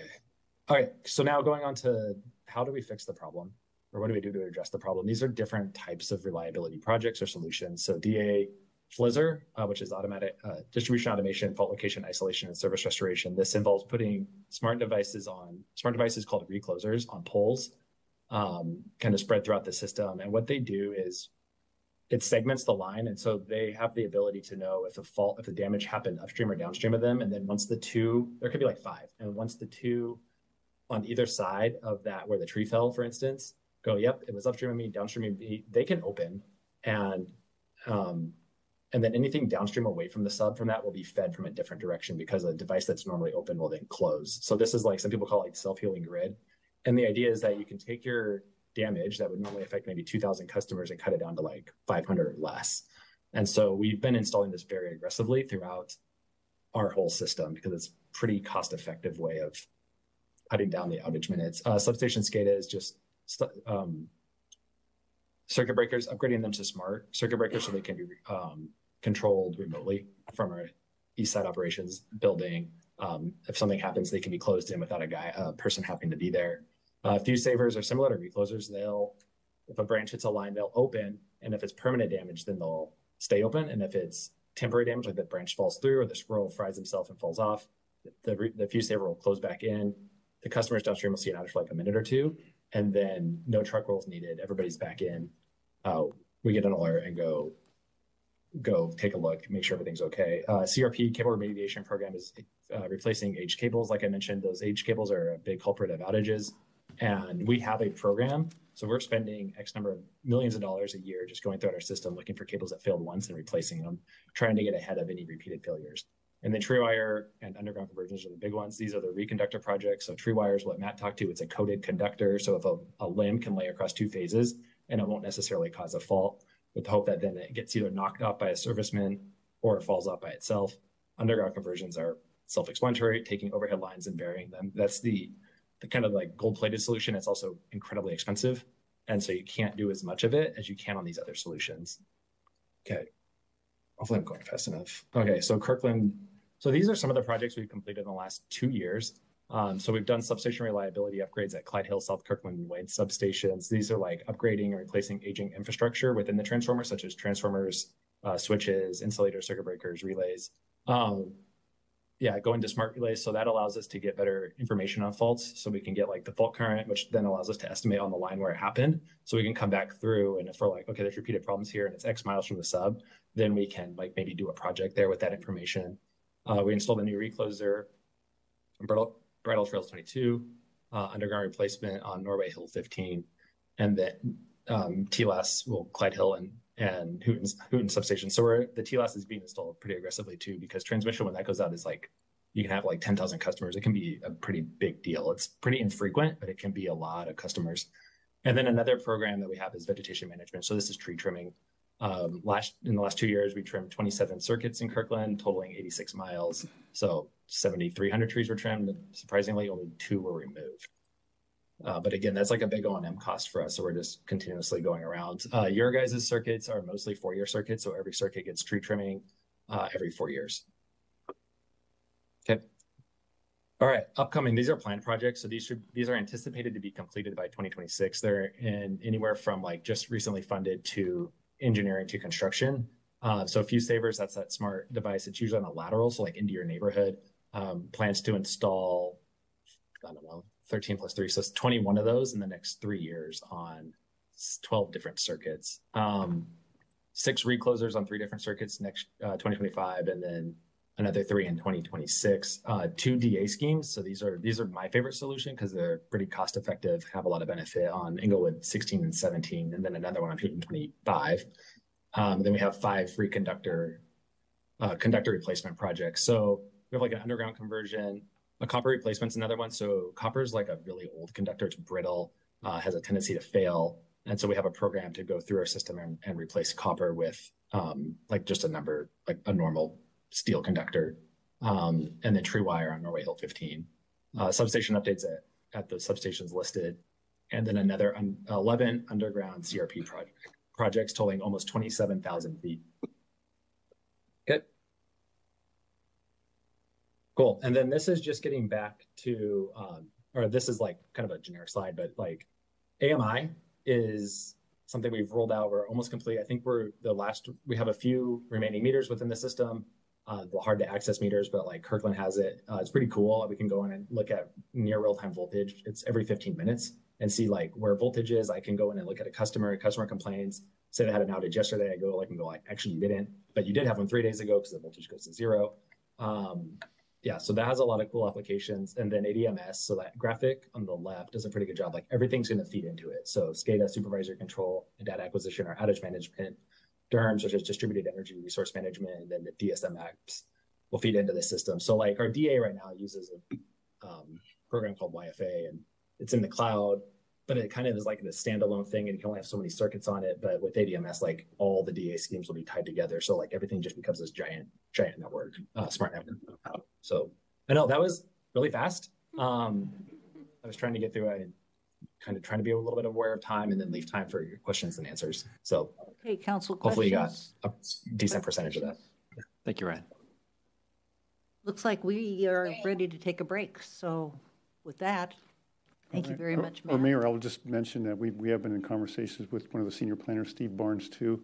I know there's a lot of questions the council has about some more of the grid modernization and other technologies, and how are we anticipating handling a lot of this increased demand, particularly in the distribution system. So you can anticipate we'll probably be gearing up for another presentation early next year sometime on those other topics. Great, look forward to it. Thank you for the opportunity. Thank you.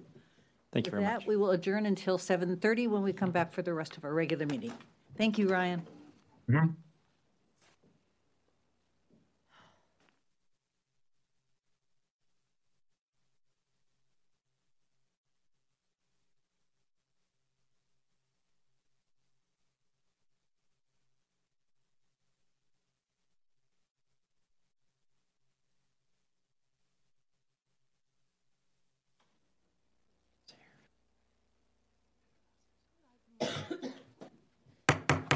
We are back in session following a study session for updates on the Kirkland Transportation Plan and storm readiness and system resilience discussion. We are at item number 4 in our agenda, honors and proclamations. We're going to have 2 proclamations. The first one is a Transgender Day of Remembrance proclamation, and Deputy Mayor Arnold will help me with that. City Manager. Okay, thank you, Mayor.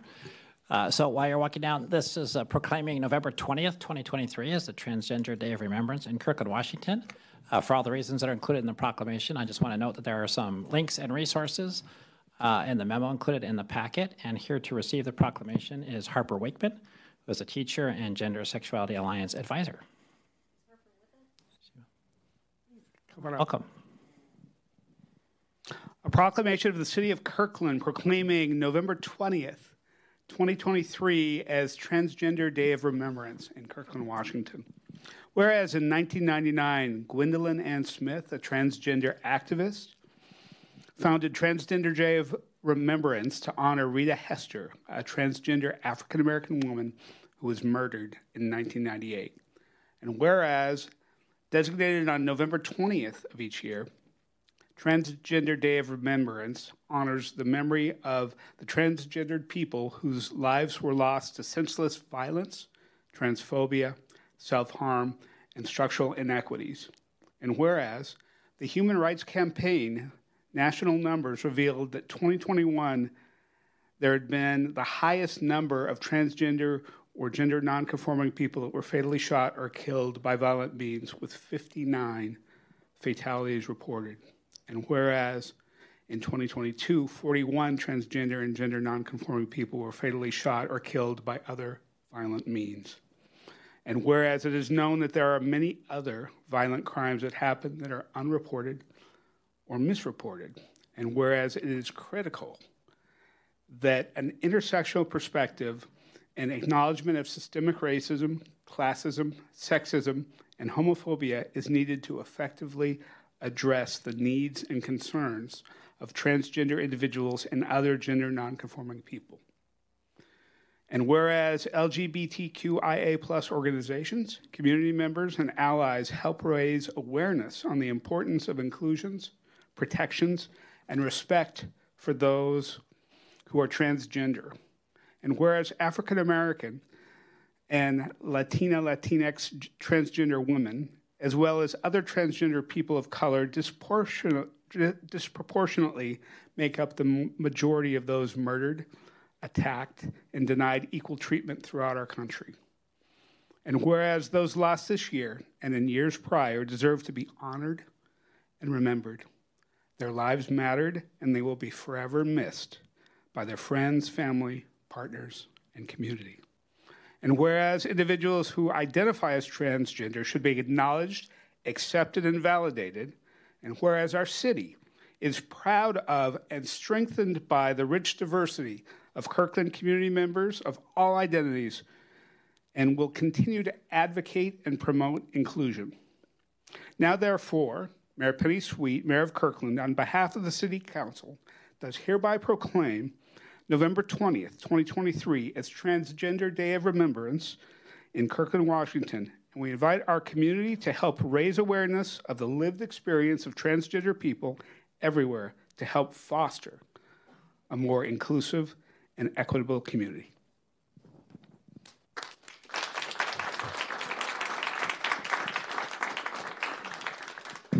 Thank you very much. I want to thank Mayor Sweet and the Kirkland City Council for this important show of support for transgender people living and working in Kirkland. It's a very welcome and important action, especially as we are facing increasing reactionary backlash. The proclamation rightly notes the transgender people, primarily people of color, are facing violence, discrimination, and houselessness. I do want to urge us to recognize that that's not an intractable problem. The medical and psychological care, homes, and other resources needed to end that suffering are abundant in our community. And I hold out faith that we will honor this proclamation with action. Thank you, Steve.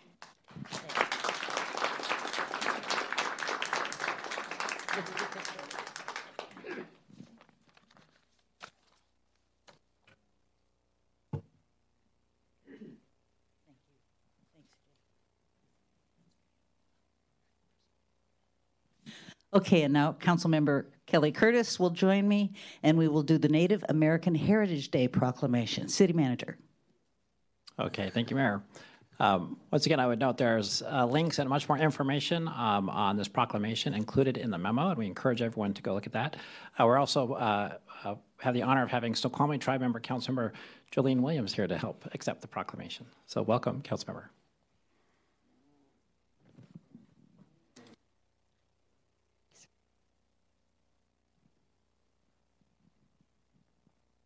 Proclaiming November 24, 2023 as Native American Heritage Day in Kirkland, Washington. Whereas the city acknowledges that the Southern Salish Sea region lies on the unceded and ancestral land of the Coast Salish peoples, the Duwamish, Muckleshoot, Puyallup, Skykomish, Snoqualmie, Snohomish, Suquamish, and Tulalip tribes, and the other tribes of the Puget Sound people, and that present-day city of Kirkland is in the traditional heartland of the Lake people and the River people. We honor with gratitude the land itself, the first people who have reserved treaty rights and continue to live here since time immemorial, and their ancestral heritage. And whereas in the early 1900s, Dr. Arthur C. Parker, a Seneca Indian, who was the director of the Museum of the Arts and Science in Rochester, New York, asked for the first Americans' Day to be set aside by the Boy Scouts of America, and they did for 3 years. And whereas in 1915, the annual Congress of the American Indian Association directed their president, Reverend Sherman Coolidge, and Arapaho, right, Indian minister, to call to the country and observe this day. And whereas Red Fox James, a Blackfeet Indian, rode on horseback from state to state seeking support to observe a day to honor American Indian people, and ended his trip delivering 24 state endorsements to the White House in December 14th, 1915. And whereas starting in 1986 with President George W. Bush and to our current President Joe Biden, all U.S. presidents have observed and proclaimed November as Native American Heritage Month. And, oops, upside down. Whereas the city values the many contributions made to our community through the knowledge, labor, technology, science, philosophy, arts, and the deep cultural contribution from the first people of this region that have substantially shaped the character of Kirkland.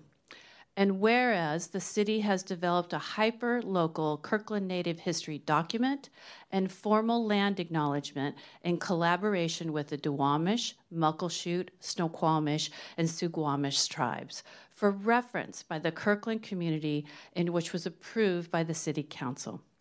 And whereas the state of Washington has designated Friday, immediately following the fourth Thursday in November, as Native American Heritage Day. And whereas Kirkland joined other cities and governments across the nation in celebrating Native American Heritage Day, honoring the unique heritage of our region's first people, and reaffirming a commitment to respect each tribe's sovereignty and cultural identity. Now, therefore, Penny Sweet, Mayor of Kirkland, on behalf of the City Council, does hereby proclaim November 24, 2023 as Native American Heritage Day in Kirkland, Washington, and encourages all community members to observe this day to honor and celebrate the thriving cultures and unique heritage of the first people of our region.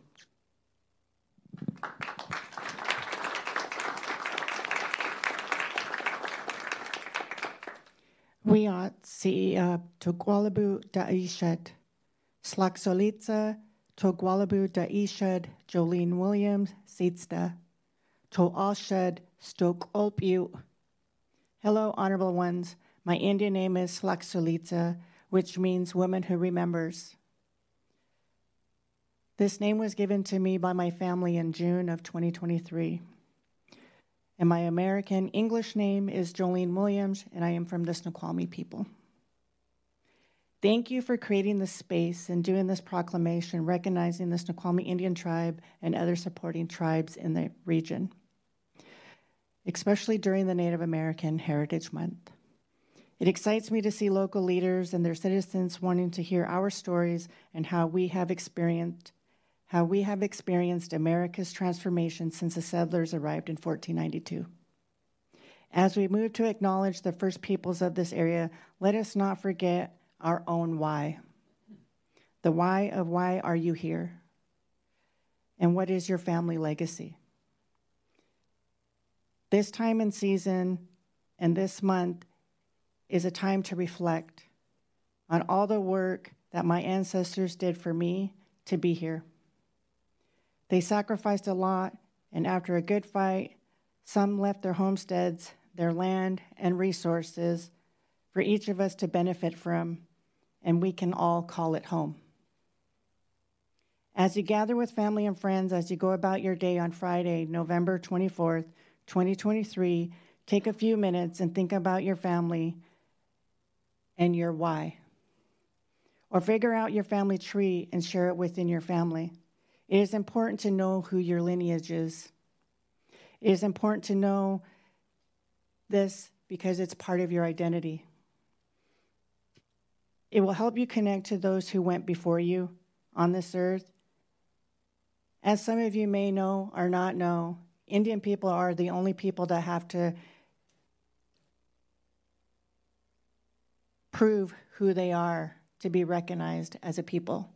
We hold 2% of the population in the United States. With that, I am the 5th generation in leadership in my family.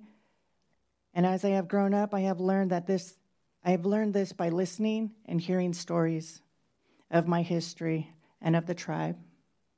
I hope you experience the same on November 24th as you recognize that day as Native American Heritage Day, as you experience moments with your family, understanding your why, and learning your lineage.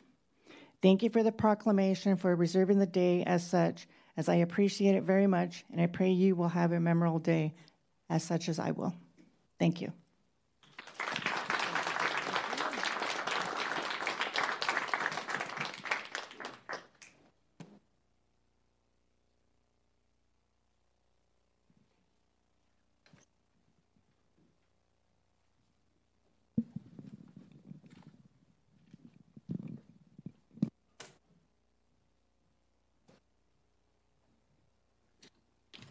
Thank you. And thank you all for coming. Okay, this takes us to item number 5, communications. Here they are. This is the time in our meeting when we normally hear from the public on matters which are not quasi-judicial or scheduled for a public hearing. We do have 2 public hearings this evening. They are item 7A, multifamily tax exemption, MFTE, target areas amendment, and item 7B, the 2023-2028 Transportation Improvement Program. On other issues, please limit your remarks to 3 minutes, and the council will receive up to 3 comments each on both sides of each issue. If you are present either in person or virtually and would like to address the council during this items from the audience period, please sign up using the online public comment instruction link or in person using the posted QR code. For those participating by phone, please dial *9 to be recognized to speak. Community members will be called in the order in which they signed up. Items from the audience is an important part of our business meeting, and we ask that everyone be treated with kindness and respect.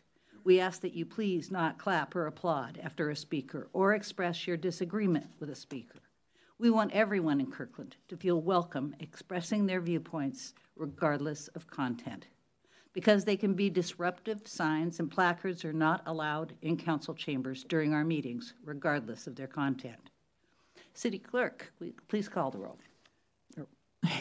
We have one person signed up, Alex Zimmerman. Welcome, Mr. Zimmerman. No competition is good. Sie Heil, my dirty damn Nazi fascist and anti-Semite. My name is Alex Zimmerman. I'm president of Stand Up America. What is happening right now in Bellevue, because I'm involved in election, candidate for election 23, situation absolutely critical right now. And I want to speak about something, what is I think, like expert, you know what it means. Bellevue have right now a junta. This junta cannot be legal, you know what it means. Why? Because 135,000 people, or 90%, not support them. Who they support? A democratic basic, you know what it means. Approximately 10%, same percentage what is have before German Nazi, in Soviet communist. Yeah. In Nazi control Germany, a communist control Soviet Union for a long time. Similar situation we have right now here too.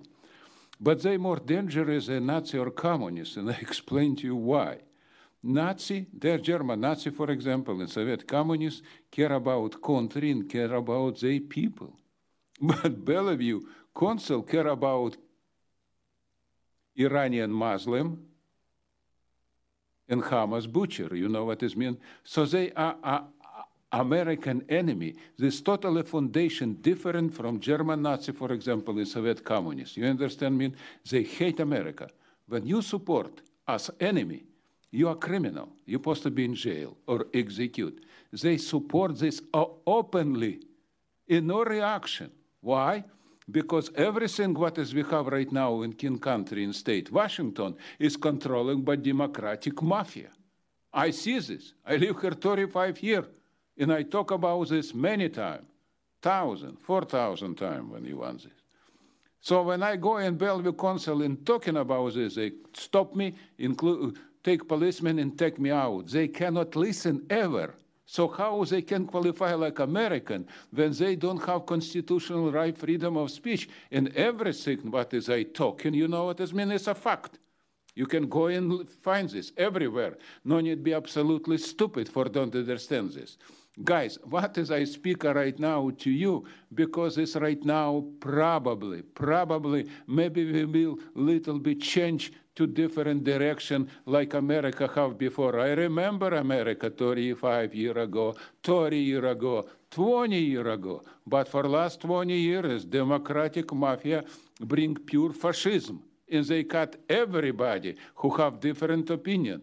So they are a junta, they are a bandito, they are a criminal. This is exactly what is everybody need to understand right now. We need stopping them like stopping German Nazi in Soviet communists. Thank you very much. Is there anyone else who wishes to address the council at this time? Seeing none, I will call this items from the audience period ended. This takes us to item number 6, special presentations. The 2023 Fall Employee Service Award recognition. City Manager. Okay, thank you, Mayor. So twice a year, we recognize employees who've been with us for 20 years or longer. And here to walk us through that award ceremony and hand out the awards is our Human Services Manager, our Director, Chuck Deaver. Thank you very much, City Manager. Good evening, Mayor Sweet and members of the City Council. As City Manager Triplett explained, the city recognizes on a semi-annual basis employees reaching benchmark service years, beginning at 20 years and above. So I will be presenting to 3 individuals tonight. So I will kindly ask that Mayor Sweet come down here and assist me in handing the certificates and the awards out.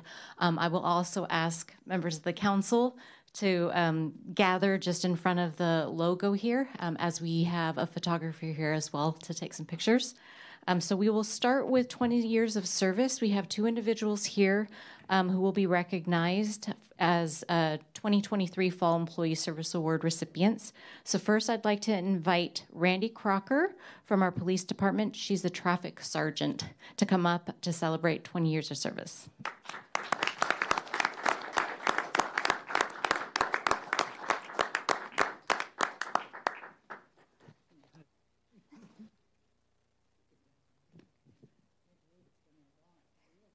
Just have you stand back here. And we have our photographer sit. Oh, hold on one second. I think he's standing outside. Yes, we do have another photographer. Just one moment. I think they're grabbing him right now. Thank you, David.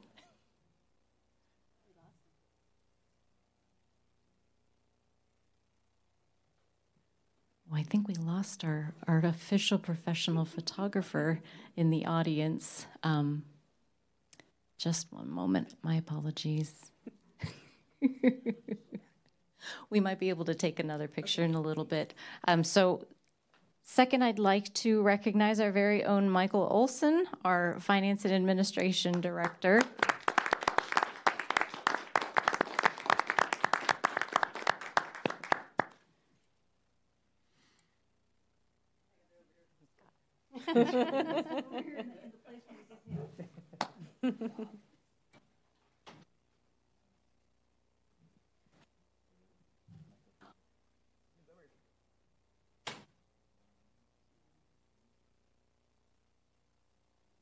Thank you very much. Congratulations.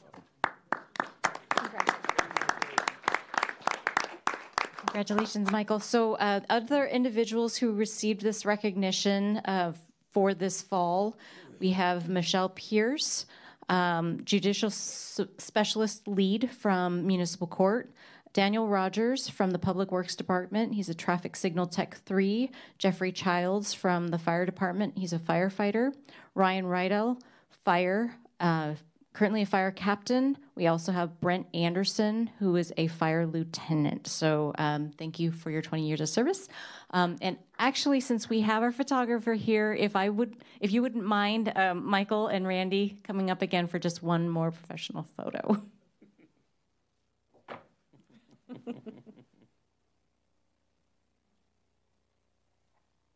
Thank you for your patience. Well, we'll go ahead and have Randy come up first.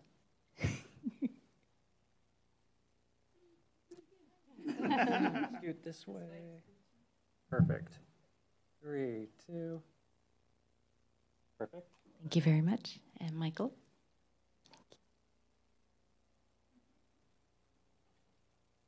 3, 2. Actually, scoot this way a little bit. 3, 2. Perfect. All right, thank you very much. All right, so we have one more acknowledgement, one more recognition for tonight. Ginger Lewisburg has completed 25 years of service. She's a parking enforcement officer with the police department.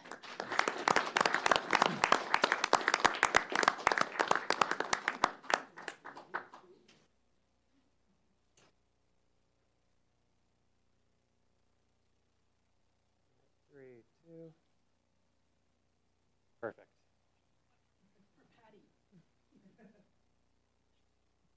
Thank you very much. Thank you, Mayor. Thank you, council members.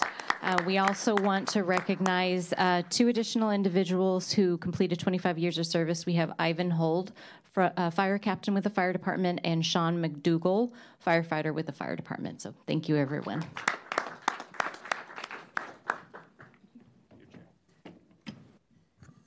Thank you, Chuck. Yeah, me too, especially when I know them all.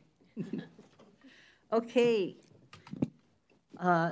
Item B on this agenda item is the Washington State Survey and Rating Bureau rating update. City Manager. Thank you, Mayor. So this is, again, a presentation from our Fire Chief, Joe Sanford. This is actually an exciting moment we've been working to for almost 12 years through various strategic plans and ballot measures. And so I'm going to go ahead and turn it over to our Chief, Joe Sanford. Thank you, City Manager, and thank you, Council, for allowing this time. I'm going to share my screen for a very short presentation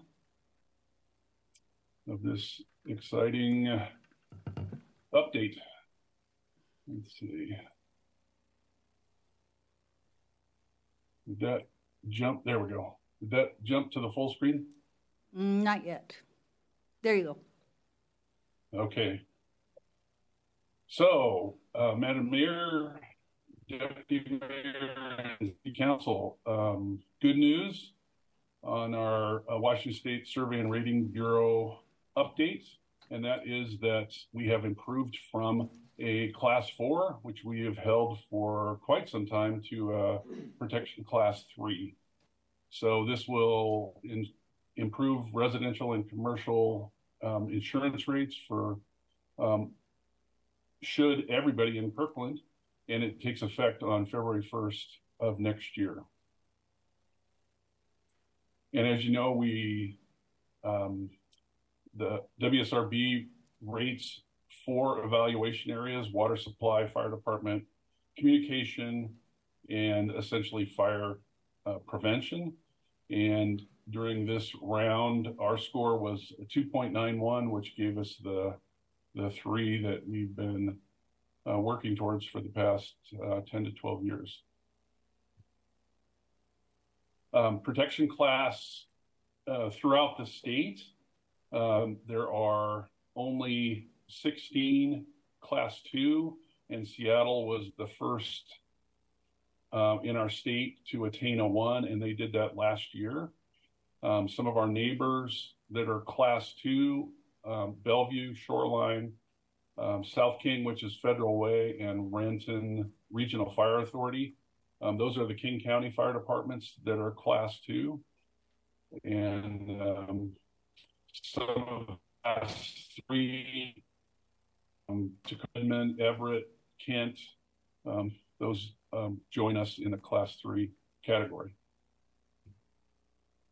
Some of the areas that are listed for improvement, you can find those in the full report. Here's a couple of the pages from that report. And so our focus areas for improvement for our next 5 years are in the area of training and fire prevention. So the fire prevention, there were some code inspections that we can improve on. Public education was an area that we have some room for growth. And in the fire department piece, the training, we can do some improvements there. A lot of the training had to do with, we were evaluated at a time when we just hired, we've hired about 50 new firefighters in the last 3 years. So that was part of our, it's a good problem to have. So, but in the next 5 years, that'll really pay off for us. Some of the areas that are already underway in improvement is the live training, and that can be accomplished in the city of Kirkland with the prop that will go in behind Station 24. Another area that we can improve in is Firefighter 1 and Firefighter 2 certifications. So for the last 12 to 15 years-ish, we've required both those certifications as firefighters come out of the fire academy. So previous folks didn't have to have those. So as our more experienced firefighters retire and our new firefighters come in, they will all have those certifications. So in 5 years, we'll look a lot better on that as well. And then the final area is fire inspectors are required to have 5 years of experience. And so we're working with the locals on way we can do that. Right now, a lot of our firefighters rotate through the Bureau of Fire Prevention, and they do it on a more frequent basis than 5 years. So we're working on a way to get that credentialing and keep people in the Bureau longer. But I mainly wanted to say thank you for all the support to make this happen. This was truly a team effort. City Council, your unwavering support over from the strategic plan to the ballot measure to new Station 24 to renovating all the stations. The city manager and the CMO also offered the similar support during all of those events. And of course, the community voted for Proposition 1. Our fire department team has been dedicated to make this happen. So I'm really proud of them. And really every director in every city department had some measure of contribution to making this happen. I'd like to call out Kirkland Public Works for the water supply system. That is one of the evaluation criteria, and Kirkland has a stellar supply system for water. And then NORCOM is just one of the best dispatching entities in the state. So we thank you. I just proud of everybody for all this that they've done. Great job. And that's really my presentation, unless you have any questions. Council questions? Joe, I can't tell you how proud I am of you. This has been a long, long battle to get to where we are, and you have just been steadfast all the way through. So I think your name belongs at the top of that list, and I believe the whole council feels that way. So well done. Let's shoot for number 2. Thank thank you, and we will do it. All right, thanks much.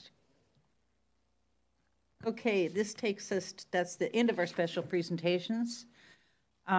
We are now at item number 7, public hearings. We have a public hearing to receive public comment on multifamily tax exemption, MFTE, target area amendment. Do I need to read the ordinance, city attorney? I think you just open the hearing with a reference to the ordinance and call on the city manager. Okay, then I did, and I call on the city manager. Okay, thank you, Madam Mayor. So we're going to have a presentation before testimony by our senior planner, Scott Gooder. And the purpose of this public hearing is then to have action at the next council meeting and the new target areas as a result of the stationary plan that was recently adopted. So with that, I will turn over to Mr. Gooder. Looks like Allison to me.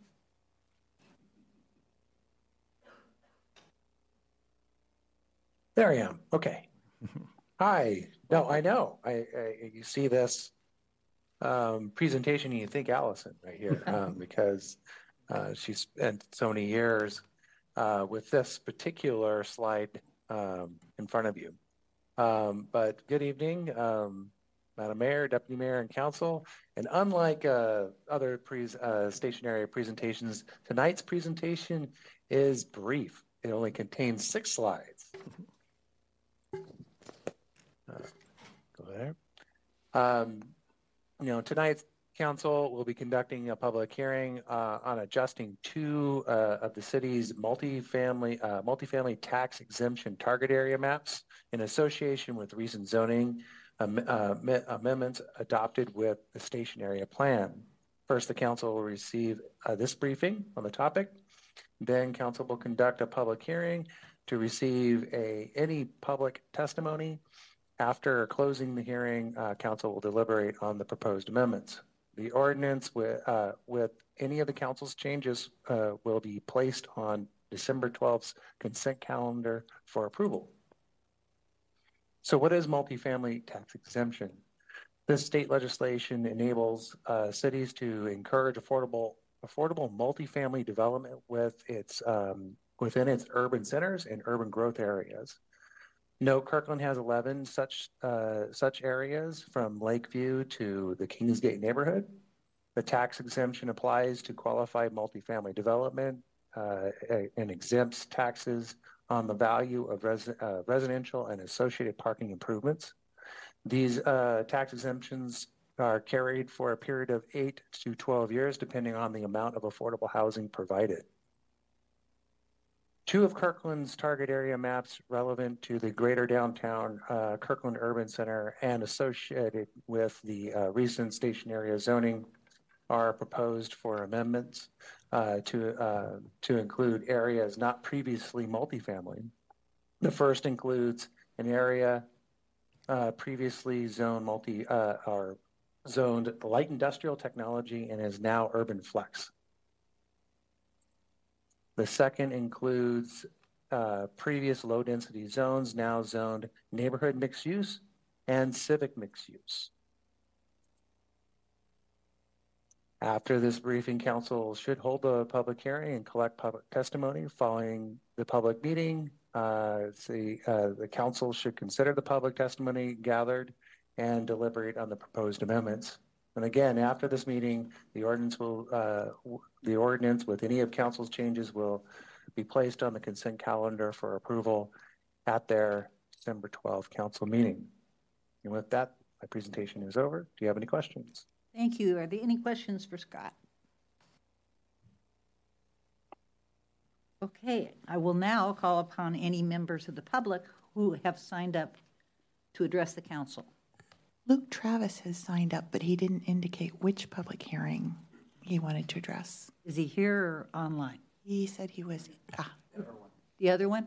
Okay. All right. No one has signed up for this hearing. And nobody online? Nobody online. Okay. In which case, I will declare this items from the, or not items from the audience. Hold on just a second. Public comment portion of this hearing is now closed. Council will consider all public comments received on this issue, including those received in writing. Okay, this takes us to item B, the Transportation Improvement Program. This is a public hearing to receive public comments on the 2023-2028 Transportation Improvement Program. I will now open the public hearing. City Manager. Okay, thank you, Madam Mayor. So this is a public hearing on the Transportation Improvement Program, and we're going to be getting the presentation by our Capital Projects Manager, Rod Steitzer, who I'm hoping is logging on. Actually, it'll I'm sorry, George Manassian, our Capital Project Supervisor, is here. I would note, just for the public, that the reason we're scheduling this now, the council had raised the thoughtful issue of there was usually a discussion of this in June, 6 months after the capital projects were adopted, and the TIP is supposed to follow those. And so this public hearing now will allow the council to consider the TIP in January, shortly after the council actually adopts the capital improvement program. So a much more logical connection between when these two actions occur. So that's why we're having this hearing tonight. And so with that, I will turn it over to Mr. Manassian for the overview. Thank you, City Manager. Good evening, Madam Mayor and Council. I will share my presentation.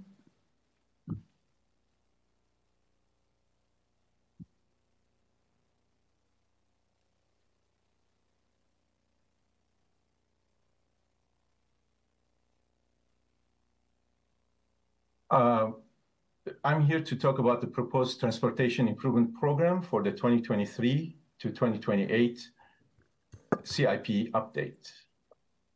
The Transportation Improvement Program, TIP, aligns with the transportation elements of the 2023-2028 CIP update and addresses all components of cities' transportation system, such as sidewalks and pedestrian facilities, bike facilities, safety, capacity improvements, and maintenance.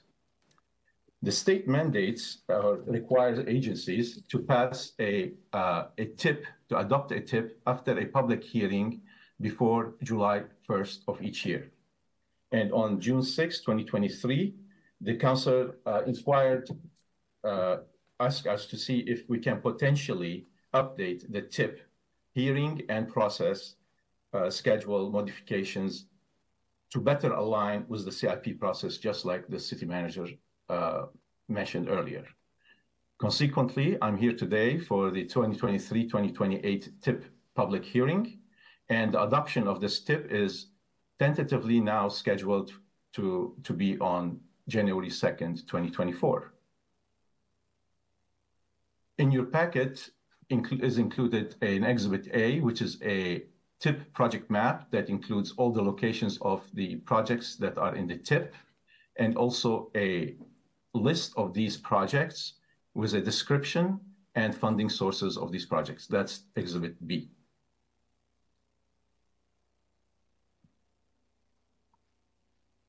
Working with the transportation group, we divided the projects included in the TIP by category, and the result is shown here in the pie chart and the accompanying table.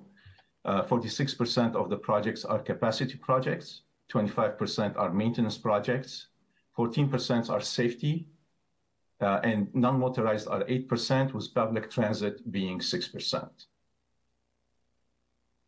Tonight's public hearing is an opportunity for the public to comment on the TIP, the proposed TIP, and the purpose of a public hearing on the TIP is to provide an opportunity for the public to comment on the proposed TIP and provide input about transportation projects being planned by the city. Adoption of the proposed TIP, like I mentioned, is now tentatively scheduled for January 2nd, 2024. Any changes as a result of tonight's public hearing will be addressed during the TIP adoption process. Once adopted, the TIP will be transmitted to State Department of Transportation, Puget Sound Regional Commission, neighboring agencies, and King County. I will be happy to answer any questions you might have. Thank you, George. Are there any questions for George from the council? Seeing none, I will now call upon any members of the public who have signed up to address the council. The first person who's signed up is Luke Travis. Welcome, Mr. Travis.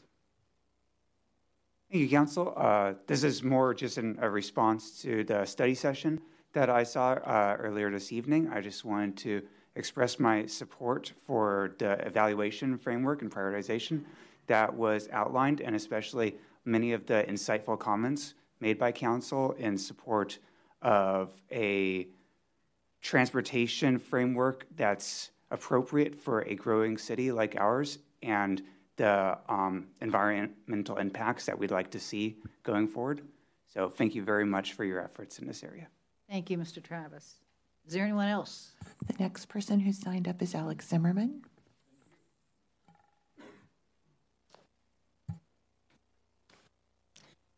Mr. Zimmerman, please be sure that your comments are reflective of the Absolutely. item under discussion. Transportation problem is a very big pain. I know this.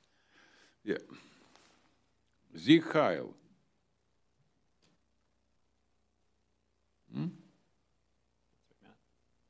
Start the timer. Yeah, please start time. Yeah. Thank you. 3 minutes. What's going on? Oh, okay. Sieg Heil. My dirty damn Nazi fascist. Yeah. Why fascist? And I explained to you where is a problem with transportation, what is we have. We have a classic fascism, and right now I give you detail what has happened with transportation. We don't have problem with transportation.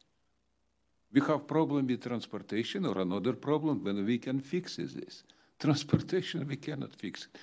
Yeah, we can put a couple stone for city walk. Yeah, we can do this. Fundamentally, for last probably 10 years, situation come to critical to all east side. Not only Kirkland, not only Redmond, not only Bellevue, not only Mesley Island in Issaquah.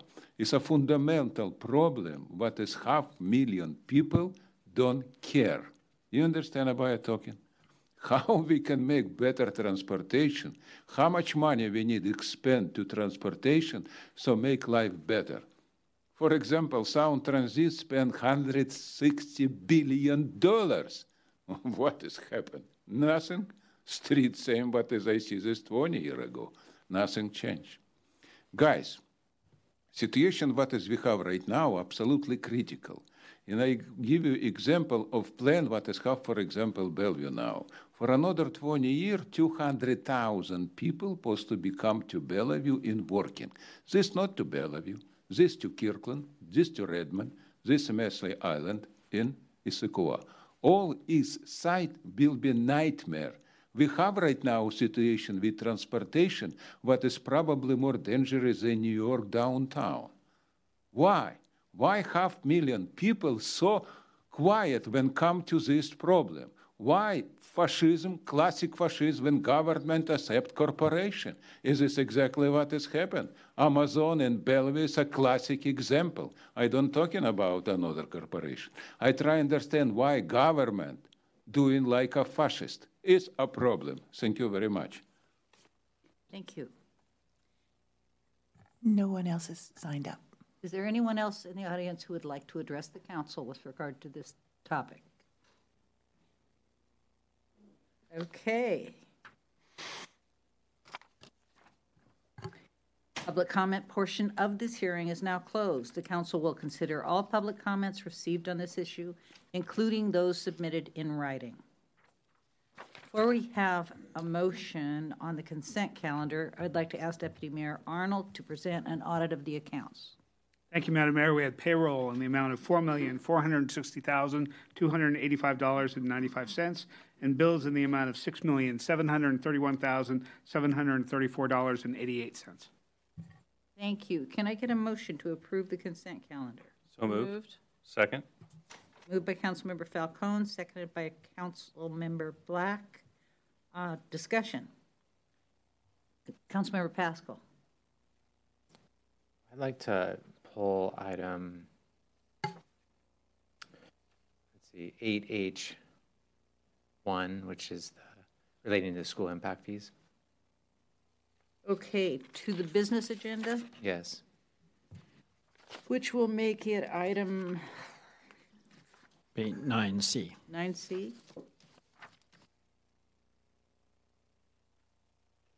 All right.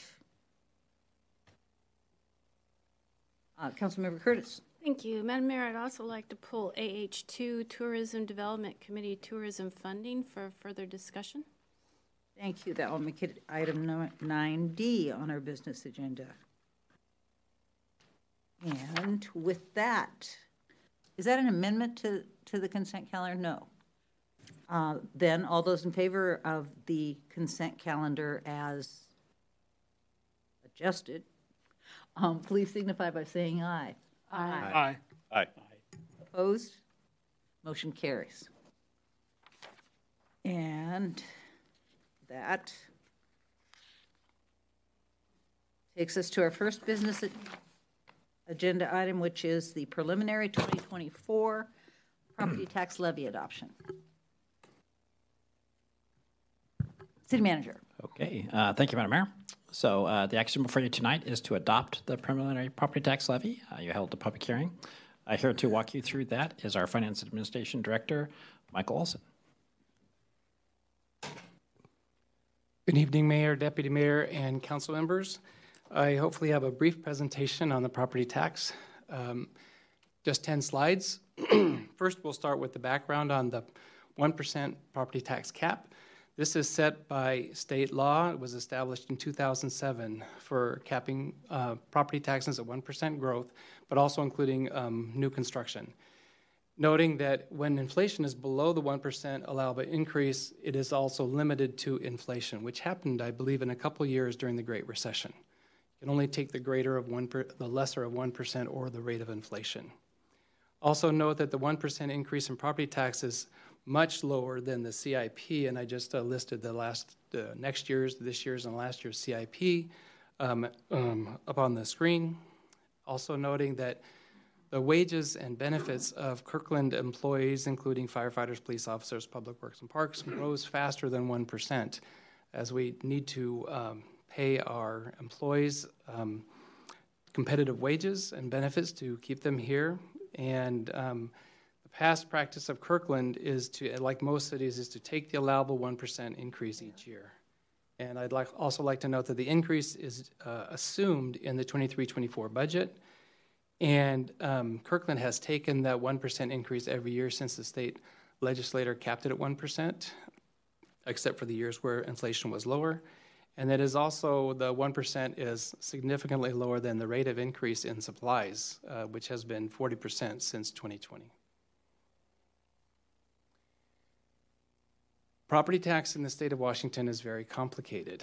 As we've mentioned before, it is a budget-based property tax system. So the 11 taxing districts that are in King County have an amount of property tax they collect. The county takes all that property tax and divides it into the assessed valuation of the properties in the city of Kirkland and comes up with the rates. So everybody in Kirkland has the same rate. The levy rate is... Michael Manor, for just a second, we are apparently not sharing the presentation, so we've got some comments on that. Just go back to share that real quick, and then...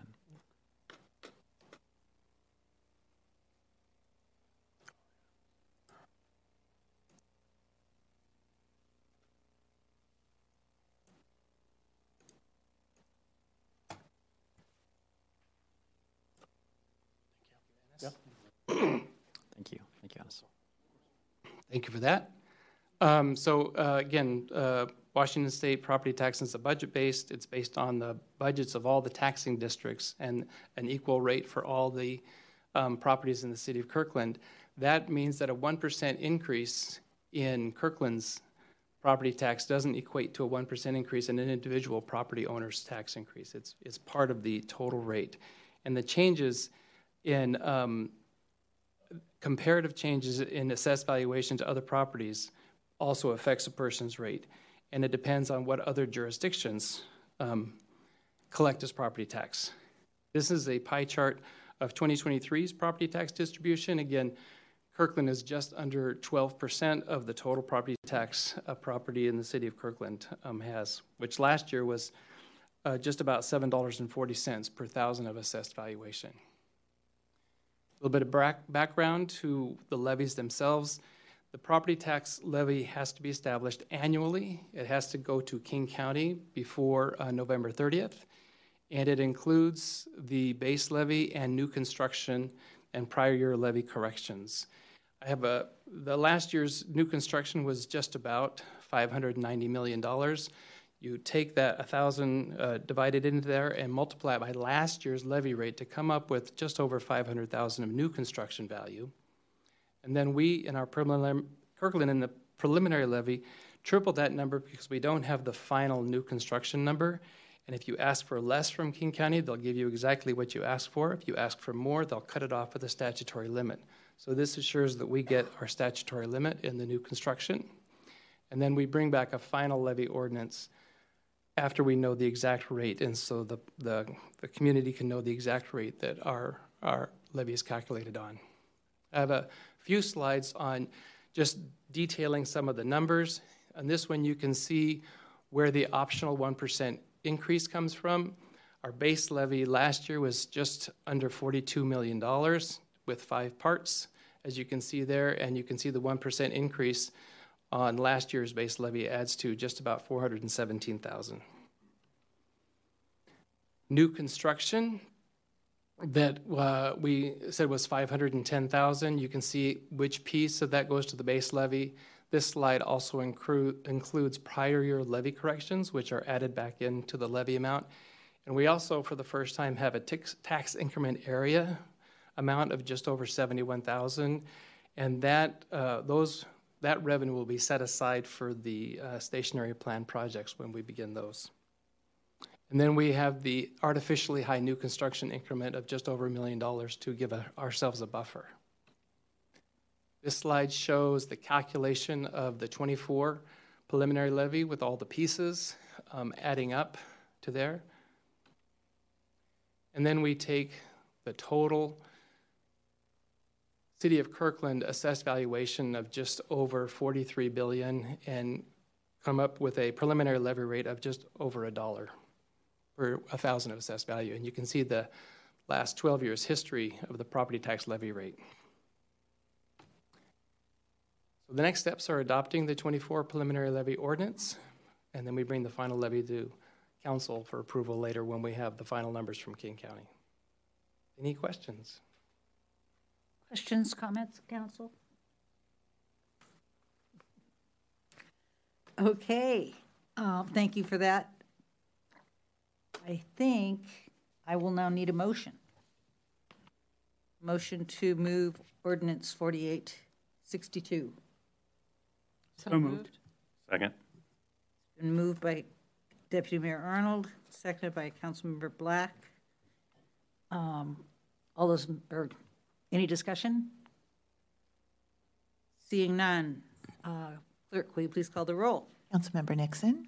No. Councilmember Black? Yes. Councilmember Curtis? Yes. Councilmember Falcone? Yes. Councilmember Pascal? Yes. Deputy Mayor Arnold? Yes. Mayor Sweet? Yes. Motion carries. Okay, that takes us to, I'm not seeing very well. Oh, we are on 9B, the state 9B, legislature. the state legislative agenda. City Manager. Okay, thank you, Mayor. So we're looking for final action on the legislative agenda. Here to give you an overview of that is our Government Affairs Manager, Diana Hart. I know also have some comments from our legislative work group as well. So take it away, Diana. Thank you. Good evening, Council. I have a quick PowerPoint for you highlighting the changes that were indicated in the memo tonight. As you know, the legislative agenda is made up of 3 components. We'll get started going over the changes to the general principles. The primary change, well, the only change to this section is that the legislative work group recommended from the version you saw last month was the inclusion of and related documents at the end of the 3rd bullet to acknowledge that there are supporting documents to those adopted plans that have also been adopted by council. So think transportation master plan for the comprehensive plan and so on. Looking into our legislative priorities, no changes were recommended to the first priority item related to housing. This fairly broad but intentionally targeted language acknowledges that there will likely be numerous policies targeted at housing generally and more specifically at TOD and REIT this session, but that we won't know every proposal at this point or how they'll iterate throughout session. Instead of bogging this document down in the details, it gives clarity to the general framework with which we should approach these policies, support tools and funding to increase access to housing. When it comes to TOD, support framework that results in transit-oriented development with community benefits, which for Kirkland will likely look like inclusionary and incentive zoning. And when it comes to funding options like REIT, support for an increment dedicated to affordable housing. After further conversations about the new policy item related to judicial flexibility, we determined that this item wasn't quite ready for prime time on the city's legislative agenda. As noted in the memo, this flexibility needs are the inverse of what was initially identified, but the programs that utilize those revenues are different and therefore require further stakeholder conversations than would be possible in a short session. So we recommend removing that item. And then after some initial conversations with our delegation, it became clear that there was an opportunity to support behavioral health policies, but no current language to allow for the higher level of engagement that Kirkland could offer as a leading city in this space. With that, the legislative work group proposes to add the following language around enabling support of legislation that increases the capacity of the crisis response system and support for local programs that connect individuals with needed care. And then no changes are proposed to the 1% property tax cap item. Next, we head to our budget requests, starting off with our 2 capital budget requests. We are finalizing our one-pagers for these 2 capital budget requests. The Everest Park restroom facilities updates request in the 48th will be for $750,000 of the total $2.3 million project cost, and the O Denny Park safety and access improvements request in the 45th and 1st is for $450,000 to kickstart the projects identified in the Holmes Point transportation study with an RFE crossing and sidewalk improvements. To loop back to some of the community questions about sport field improvements at other parks like at Juanita, those improvements are identified in the city's PROS plan and CIP, but the costs are in excess of $12 million, which is much higher than we are able to secure in awards from the state capital budget, especially in a short session. The next in our budget request related to the state's transportation budget. There are no proposed changes to this language. Which then takes us to our policy champions. There are no proposed changes to this list. Similar to the general principles, if the legislative work group believes there's value in doing more than just simple support for policies identified by an ally organization, the legislative work group will return to council for approval prior to further action. This list is currently made up of the same groups that were on the support agenda last session and fall into the following buckets as we've used in the past. So these should look pretty similar to the last presentation. So that completes my presentation. Council has an opportunity to approve the legislative agenda through the resolution tonight. Of course, you're welcome to make any changes you see fit. The legislative work group will meet with our delegation as they do each year in our legislative coffees starting tomorrow morning and through the next few weeks. Then before you know it, we'll be back to the 60-day short legislative session starting in January. As a reminder, AWC Action Days is early this year, January 24th to 25th. And then after you've had a chance to discuss and adopt the city's legislative agenda, I do have a quick slide on SEA's legislative agenda for a discussion that I'll bring up after. So with that, can pause and turn things back to you. Thank you, Diana. Councilmember Curtis. Thank you, Madam Mayor, and thank you, Diana. First, I want to thank the council for their input on our legislative agenda. And I want to thank Diana and Andriana for the work in the interim and the improved, gorgeous agenda and the policy champion ally organization documents. You've really cleaned these up and they're readable and they're great. I do want to say for the community, because we have received feedback on the property tax increase greater than 1%. That has been on our legislative agenda since 2016, is not a new priority for the council. We also received an email recently from the Seattle-King County Realtors about our support of REIT 3. I am having a conversation with them next week. REIT 3 was on our agenda last session, and as we know, we are in affordable housing crisis, and REIT 3 could bring Kirkland $4 to $6 million to help fund housing projects. So we will discuss that. And our first legislative coffee is for those of us staying up late tonight, bright and early tomorrow. So again, thank you for your work, Diana. Thank you. Any discussion before I get ask for a motion? Then I'm going to ask for a motion. So moved. Second. Okay, it's been moved and seconded to approve Resolution R5608, approving a City of Kirkland legislative agenda to be addressed to the 2024 session of the Washington State Legislature. Moved by Councilmember Curtis, seconded by Councilmember Black. Any discussion? Councilmember Nixon. Thank you, Madam Mayor. Well, both in my preceding vote and in this vote, I just want to make it clear that I very much appreciate all the great work that's been done by staff and the council on these areas. But I'm taking this opportunity, one of my last opportunities in my life, to vote no on a tax increase or a request for a tax increase, to just reflect the sentiment we've been hearing from the community that they are still struggling and would prefer to not have the city be advocating for a significant property tax increase. So I'll vote no, but think of it as a soft no. Thank you very Thanks. much. Okay, with that, question is on the motion to approve Resolution 5608. This is a resolution, right? Okay. All those in favor, please signify by saying aye. Aye. Aye. Opposed? No. Motion carries 6-1. Okay, that takes us to item 9. We have one update on the SCA legislative that's agenda right. as well. Sorry about that. Go ahead. So just wanted to give you an opportunity to discuss the SCA legislative agenda that will be going before PIC and the SCA board next month. Councilmember Falcone serves on the board and the board's legislative committee and will be Kirkland's PIC representative at the December meeting. A copy of the agenda was emailed to you all earlier today. The slide shows the high-level points for each of those items on the agenda.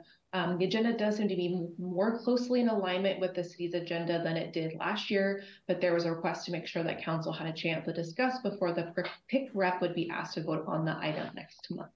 So with that, turn things to you. And I'm going to ask Councilmember Falcone, who's our member on the board, about their discussion last week. Thank you very much, Madam Mayor. Yes, as our mayor mentioned, I'm on the SCA board and also on the SCA legislative committee on the board as well, and I will also be our PIC representative next month when we discuss this.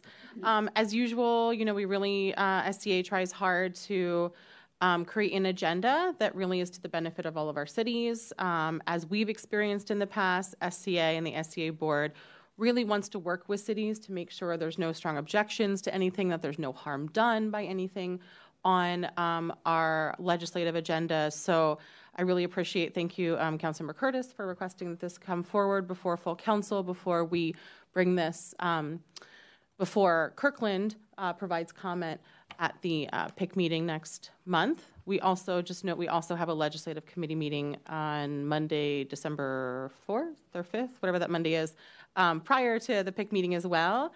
And just a reminder, since we now have our newly adopted legislative agenda, if we could send that off to SCA as well, because part of our process is reviewing every city's legislative agenda just to make sure that we've kind of covered the main themes, which I believe we already have. But this is before you tonight, so that if there are any objections, any discussion, any questions, I'm also happy to answer. If there's like minor detailed questions, I'm happy to provide answers offline as well. Thank you. Thank you. Any further discussion? Deputy Mayor Arnold. Just a quick question. Under the topic of improved public safety and tools and resources for officers there, is there any SCA level discussion of changes in pursuit policy? Because I know that was a tough discussion last time and would not want to wade into that again as Sound Cities. Yeah, that was a pretty controversial discussion, interesting discussion that we had. There wasn't uniform agreement among the committee on, but there was certainly interest expressed by some members in increasing ability to pursue specifically for property theft and crime. So there was discussion, but it's not part of what's implied in this particular category for SCA support? That's my understanding. Okay. Thank you. Thank you both. Okay, and thank you, Diana. With that, I will go to item 9C. This is ordinance 4863 relating to school impact fees and amending section 2708150 of the Kirkland Municipal Code. City Manager, you want to kick it off, or should I just turn over? Well, I just want to say we don't have a formal presentation, but we do have the planning staff, city attorney and I are able to answer questions and provide comments if council has questions. Thank you. Then I will turn it to Councilmember Pascal. Oh, thank you. Thank you, Madam Mayor. Yeah, I have some comments that I'd like to share on this, but before I do that, I'd just kind of give an opportunity for the staff to maybe respond to a couple questions. One is, did you have any discussions with Lake Washington School District on this? And then two, if for some reason, if we were not to take action tonight, what happens? I can address the first, and I'll ask the city attorney to address the second. So yes, we had several layers of discussion. The planning staff had some initial discussions when the impact fees were sent. The primary issue, I think, as you're all looking at, is there's a pretty significant decrease in the impact fee. And the city highlighted that maybe there was a way to look at moderating that or phasing it or in some way taking another look at it to see if that drop made sense, given the construction that was probably likely in Kirkland and the fact that in Kirkland we seem to be having higher populations going into school, which may not be true across the whole district. So we did talk about that. We also raised it at the the Lake Washington School District Coordinating Committee work group meeting, and then we had a follow-up discussion with staff. The city attorney also talked to the school district's attorney on this. The school district appreciated us talking about it. What they said essentially is this is the methodology they've been using consistently for a long time, and that they did not see any need to change it at this time, and that this was the result of that methodology. So they're doing it the way they always have, but that just resulted in a significant decrease in the fee. Okay, well, thanks. No, I think the city attorney was going to talk about what happens if we don't. Right. Thank you, City Manager, and thank you for the question, Councilmember Pascal. We have a municipal code chapter on school impact fees, as you know, and the ordinance provision that would need to be amended to reflect a change in the school impact fees is KMC 2708150, and our municipal code chapter states that the school district shall annually submit a capital facilities plan that includes a proposed impact fee amount, and that the amount set forth in our ordinance should be the fee that is set forth in the school capital facilities plan.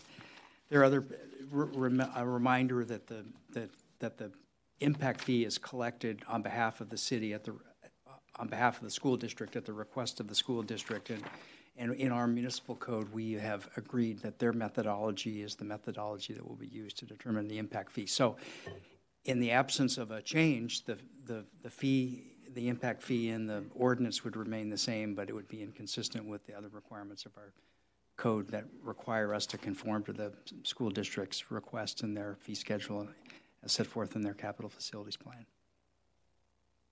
Okay. So if we don't take action tonight, the deadline is the end of the year, is that right? Because this is supposed to become effective January 1st, or is it effective upon adoption? You know, what's the deadline, I guess? Allison, I see you nodding your head. Do you want to speak to that? Yes, the request from the school district is that these new fees become effective January 1 of 2024. So they are intended to be the fees for 2024. Okay.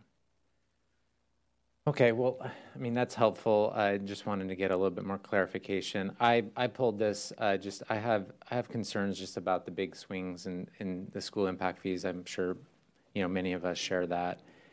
And what comes to mind for me is over the last 10 years or more, one of the largest challenges that we've been facing in the city is really a school capacity and modernization issue. It was a major focus of the 85th Street Plan.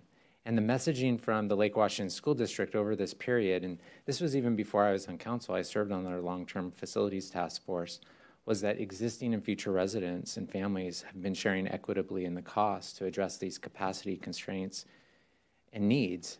And this has been through both levies and bonds that the taxpayers have passed, but also through impact fees. So the changes that we would be approving tonight are just not consistent with any of that messaging and any of that previous policy.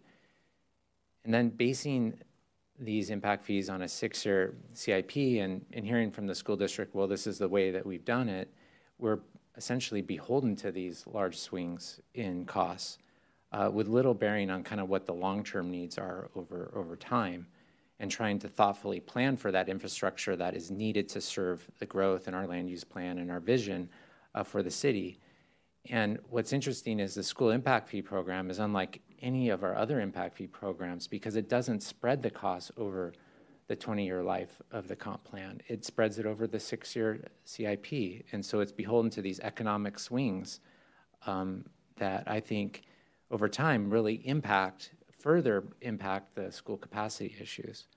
And then on top of that, I think as the city manager said, Kirkland still has an overcrowding issue in some areas. South Kirkland is a prime example where the elementary Lakeview is overcrowded. It has been, we've been hearing about it for ages. They have a new elementary school plan, but yet we're unable to charge for those impact fees and plan thoughtfully for that so that can be a reality down the road, especially as 85th Street plan takes form and bridle trails and so forth, where there's going to be more needs in that area.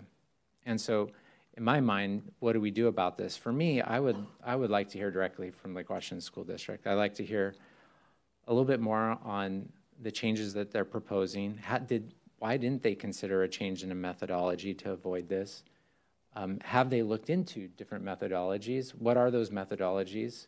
What would it take to perhaps consider those? And then what we can do to help support them on that. Right now, I'm personally not going to be able to support this ordinance without hearing more from Lake Washington School District. Thank you. Further discussion? Councilmember Falcone? Thank you, Madam Mayor. I think about this, I share Councilmember Pascal's concerns. We have students who for many, many years have been having classes in portables. Meant to be a short-term solution has turned into a long-term solution. The school district acknowledges that and understands that they need to increase building capacity, and yet at that same time are reducing school impact fees as they know that their projections district-wide are projected to decrease, but within the city of Kirkland are projected to increase. And so it does not make sense to me why they want us to take this action. My understanding is that under their current calculations, they can legally collect close to double, or a lot more of what they are proposing, even based on their own calculations. So I want to understand their methodology and also their rationale behind this ultra-conservative budgeting that they're doing that really is to the detriment, I believe, potentially of students in our school district. And so I think of this in both short-term and long-term solutions, right? First, short-term, I want to better understand a follow-up to Councilmember Pascal's question about the deadline. What would be the implications if we tabled this and asked the school district to come back at our December meeting? I know we already have a lot on the agenda, but this is very important and has implications for families in our school district. Would we still be in compliance with what the school district needs and asks of us and be legally compliant if we postponed action until our next meeting? I believe if you did take action before the end of the year and it went into effect in January, you would still be compliant. But I'll look to the city attorney to see if there's anything in the ordinance that says otherwise.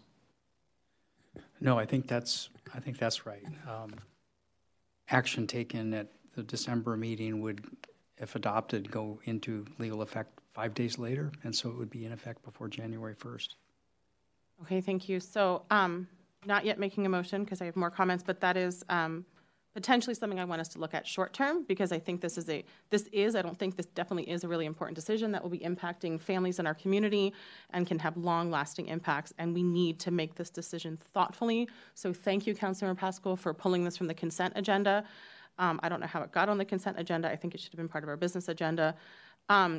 Long term, I think we need to have more conversations with the school district. I think we need to coordinate more with other cities in the school district as well on issues such as this. I know at our last coordination meeting with the school district, I'd asked the superintendent if we could convene a meeting with the other cities and the school district to discuss comprehensive plan updates so we can more holistically look at things that we're considering, I know, in Kirkland, and I want to know what other cities are considering related to school district property, such as, rezoning to allow workforce housing on school district property, for example, to help with our housing affordability crisis. I'd like to add this to our ask of the superintendent to convene a meeting with all the cities within the school district to discuss school impact fees as well. It's something that impacts all the cities. We should have a discussion. We should better understand how these calculations are being made and how it's meeting the needs of constituents within our city. So that's long term, what I'd like to, have that be an agenda item with the school district. Short term, I'd like to move that we table, I want to make sure I do this legally properly, so I'm looking at some of the folks that I trust to help me with that. I'd like to move that we table this discussion until our next meeting and request the school district to provide us the information that Councilmember Pascal had requested during his comments. Second. Okay. It has been moved. I'm going to give that second to Councilmember Black because I've got a stronger right ear. So been moved by Councilmember Falcone, seconded by Councilmember Black to table this item to the next meeting to bring the school district on board for more information pursuant to Councilmember Pascal's questions. Point of order, Madam Mayor. Can a motion to table be discussed? I think some of us have some comments, but I don't recall whether it can or not. I believe it's not debatable, the motion to table. Yeah, but I think a motion to postpone would be debatable. Can I do like a friendly amendment? Oh. Okay, so we could vote no on tabling and then let's make a new motion to postpone. Okay. Oh, I withdraw. I don't want my motion turned down. Okay, the motion has been withdrawn. So, Madam Mayor, I move to postpone our discussion on this until our next meeting and any action on this until our next meeting, to include also inviting Lake Washington School District to address the questions and concerns outlined in our discussion tonight. Second. Moved by Councilmember Falcone, seconded by Councilmember Black to postpone this discussion to our next meeting. Do we have any other discussion? Councilmember Black. Yes, thank you, Madam Mayor. I just wanted to add my voice. I think when we all, every single one of us, when we got this memo, we were like, what? I mean, it didn't make sense. Staff's memo, the staff's memo made clear that the staff was shocked as well. And it was clear that the staff had conversations with the school district to try to understand. I do understand that the school district is a separate agency, and they have their own independent legal constraints, both statutory and also just frankly their own management of their own risk and liability. So I get that, but I think what we're proposing here, just to find out, to explore the question just a little bit further and make sure we understand particularly what they feel like they're legally, the ways in which they are legally constrained are important for us to understand. I think it's before we take this action. That's why I seconded this postponement. I'm hoping that conversation can, like we're proposing tonight, happen between now and our December meeting. I'm hoping that we'll have the answers to those questions, at least as best as can possibly be presented to us by the school district, and that we'll then be able to take action. I do want to be in compliance with our municipal code with respect to the impact fees if we possibly can, but I think these are important questions that need to be asked. So I think that's it. Thank you. Thank you. Councilmember Curtis. Thank you, Madam Mayor, and I also strongly support this. And as Councilmember Falcone said so clearly, and Councilmember Pascal, that we have worked so hard on creating higher capacity in the school district, and this is the opposite of what our goal, and it's not what the community has asked us to do. But we're running against a deadline that is only 3 weeks out, and so personally, it would be helpful for me. I support having these additional meetings with the coordinating group, But it would also be helpful if a representative from the school district came and spoke to us on the 12th so that we can ask questions directly. Thank you. Thank you. Councilmember Arnold, or Deputy Mayor Arnold. Thank you, Madam Mayor. I'm going to be voting against this resolution. The process that the city takes in impact fees is entirely passed through. We're the agency that is processing building permits and is in a position to support the school district in it, but this body has no role in setting those impact fee levels. I think the discussions that my colleagues are bringing up tonight are valid ones to bring up with the school district leadership through the coordinating committee that we already exist, or in informal conversations with the school board, but it's not our role to hold up this process of collecting impact fees, nor can we set them different than what the school district has justified. Impact fees are paid based on growth, and we're seeing the justification through the school district's process on growth, and I don't see any value in holding that hostage. Although the issues are being brought up, I think they are good ones. I think that it's not appropriate to stop the process moving forward, and should be handled in other ways through the coordinating committee and other conversations that we could have with our colleagues on the school board. Thank you. Thank you. Councilmember Nixon. Thank you, Madam Mayor. I was going to make a comment about sometimes taking hostages actually accomplishes something, but I won't say that given the world situation.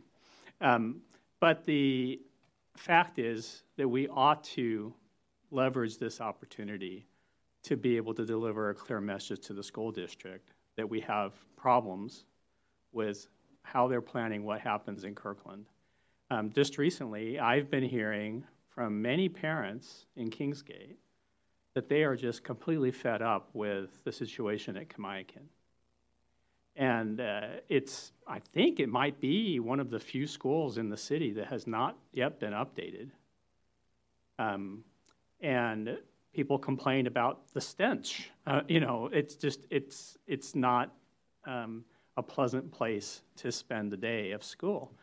And I look at this, and they are saying rebuild / enlarge, and I would like to get enlarge struck out and say the school needs to be replaced, and just to have the opportunity to have a public conversation about that, I think would be beneficial. I mean, the deputy mayor may very well be right that ultimately we just need to move ahead, but and we could have some private conversations in our committee meetings or in our side conversations with school directors, but to give the people of Kirkland an opportunity to submit their feedback and have an opportunity in public comments and otherwise to get the message across that they're not happy with what's happening with the schools in Kirkland, I think would be a good thing for us to do. Thank you. What an interesting conversation. You want to go again? One more time. All right. Thank you, Madam Mayor.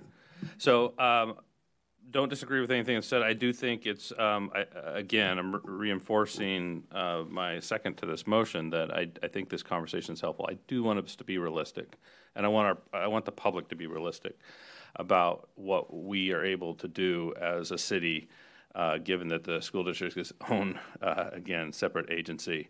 And I am not an expert on school district the financing or the legal statutory constraints under which they're under, but I have had conversations with members of the school board in the past, and they've talked about their own frustrations with the statutory limitations that they're under when it comes to funding long-term growth and planning for 20 years.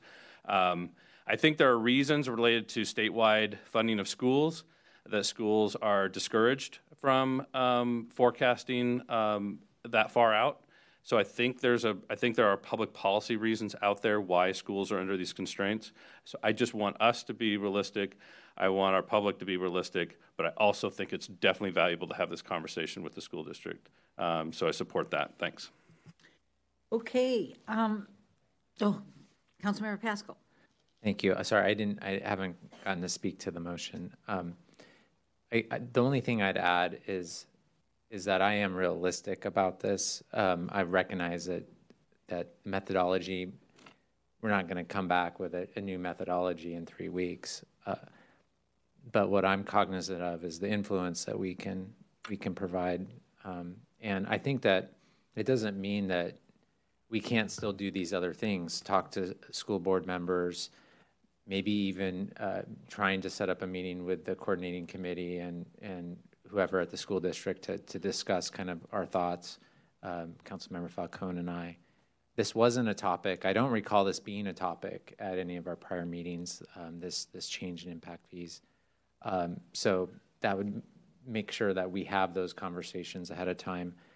But the ideal situation for me coming out of this would be some type of acknowledgement and the best case scenario commitment to at least evaluate how changes might be considered down the road. That would be like a win for me. I don't know if that's possible, but that's my hope out of this. I just want to be very clear about what my expectations are. Thank you. Okay, just my 2 cents. I think Deputy Mayor Arnold is right, but I'm going to vote with the resistance. I agree. The conversation needs to happen. I have listened to John talk for years about being on that Capitol Facilities, going through that program with Eric LaLiberty. I think they need a better system, and we need to give them a wake-up call. So the question is on the motion to postpone the passage of this ordinance, moved by Councilmember Falcone, seconded by Councilmember Black. All those in favor, please signify by saying aye. Aye. Opposed? No. Motion carries 6-1.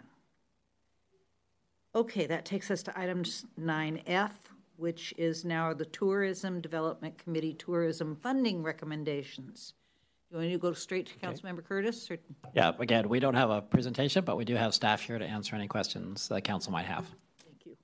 Thank you, Madam Mayor. So I recognize that these are recommendations and the council does not have the authority to make any changes, but I was curious, the strategy seems different this year in that we gave grants to a smaller group of organizations, larger grants, and we left out some historical ones, such as the 3-on-3 basketball and the really popular Norwitz Festival. And I'm looking at the chair of the committee, Councilmember Nixon, just to learn a little bit more about the process. Sure. Madam Mayor, may I have the floor? Absolutely. Okay. And yeah, there's no question. This is a different direction. But I'd like to have a couple of minutes to say how we got here. For a number of years, the TDC has been looking at kind of what the fundamental purpose of the lodging tax is, which is to pool funds from hotels in order to get more customers in hotels. That's fundamentally what it's about. It's about heads and beds. And thinking about how do we pursue that fundamental purpose better. And one of our major focuses for several years, I'm going to go on a tangent for a second and just say, I have really loved being chair of the Tourism Development Committee for the last, what has it been, 11 years? Something like that. I think so. I was only chair a couple of years. Yeah. And whoever gets it next, it's a fun job. Yeah. So we focused a lot of energy on trying to recruit new multi-day athletic events that would have not only a lot of participants, but a lot of sponsors, with kind of limited success. And, but at the same time, we recognize that even small one-day events present a positive image about Kirkland and the kind of values that we have, and can help attract visitors. So, a little bit of a struggle there, but still with that fundamental purpose of the law in mind. During the pandemic, we changed how we were doing tourism marketing. Before, it had been bring travel writers, bloggers, have them write articles. It always had fairly limited circulation. Running ads in airline magazines, those sorts of things. And we completely revamped it. We actually fired our marketing consultants and said, we're going to focus 100% on a digital marketing campaign. And we ended up putting every available dollar that we had into search ads, social media ads, improving the Explore Kirkland website, just going all in on digital. And we leveraged grants from the Port of Seattle in that direction. We used federal funds to fund the Kirkland Cash program to help support tourism-related businesses during the downturn. And our feedback is that this all went pretty well. I think we really had a positive impact on the recovery of the tourism business in Kirkland by these measures that we took. We also recognized that the way that we had been doing it, funding around 24 events with relatively small amounts of money, involved a great deal of overhead. And I don't know, we've never really had a presentation from the staff on what was involved in executing on that program, but we had to get not only the applications and presentations and all of that, but once a grant was approved by the TDC and the council, we had to go through a process of getting a contract signed with every one of those, for even if it was only for $1,000, it was just as much work as for the ones that were $15,000. And then they had to, we had to follow up with them to get all of the documentation of what their expenses were, and to get the data that needed to be delivered to the state. And this was always a struggle and very staff intensive. And the TDC wanted to try to figure out how to reduce that burden. So I think most of you are aware that historically the TDC has hosted a meeting 4 to 6 hours long where we bring in every applicant and they do a presentation on their plan, on their event. And then the TDC is able to ask questions about that. And then we use that as the basis for making the decision on who to give grants to and how much. This year, we did it differently. We still brought everybody in who applied, but we said, okay, we've read your materials. We don't need a presentation on your event, but we wanted to have a conversation with each of them about how the world had changed, and what we had been doing with digital marketing, and how they would feel about being supported by the city in a different way than had historically been done. And with the primary idea being that advertising for their event would be integrated into the overall city digital marketing program in a smoothly integrated way. They could provide their graphics, their videos, their logos, all of those things, and they would be included in the city's marketing program.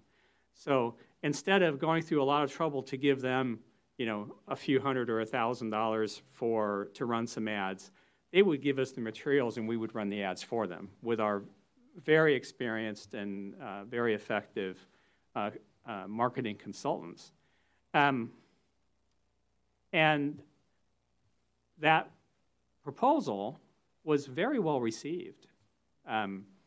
with a couple of exceptions. And those couple of exceptions were like the really big events that were spending far more on advertising than what the city gave them to start with, right? They already had advertising budgets of tens of thousands of dollars. So the TDC decided on the basis of that would be to, number one, focus the direct cash support on a few major events, multi-day events that were proven to have the ability to bring overnight visitors to the city. So that meets the heads and beds goal. And the other would be to offer the digital marketing advertising support to all of the other events that applied. They would be relieved of the need to do all the state level reporting. The staff would be relieved of having to create contracts. And we confirmed with the city attorney's office that if the money stayed within the city budget and was spent directly rather than funds going out to the sponsor, then they would not have to sign a contract or anything. We could just establish rules for how we would use the information that they provided us to include them in the city's marketing program. So the TDC made that decision, and then what we basically had to do was decide which major events would be funded and at what level. The level of targeted advertising for each of the specific smaller events would be based on the best professional judgment of the digital marketing consultants as to which ones would be most likely to attract the greatest number of visitors to Kirkland, with the staff participating in that.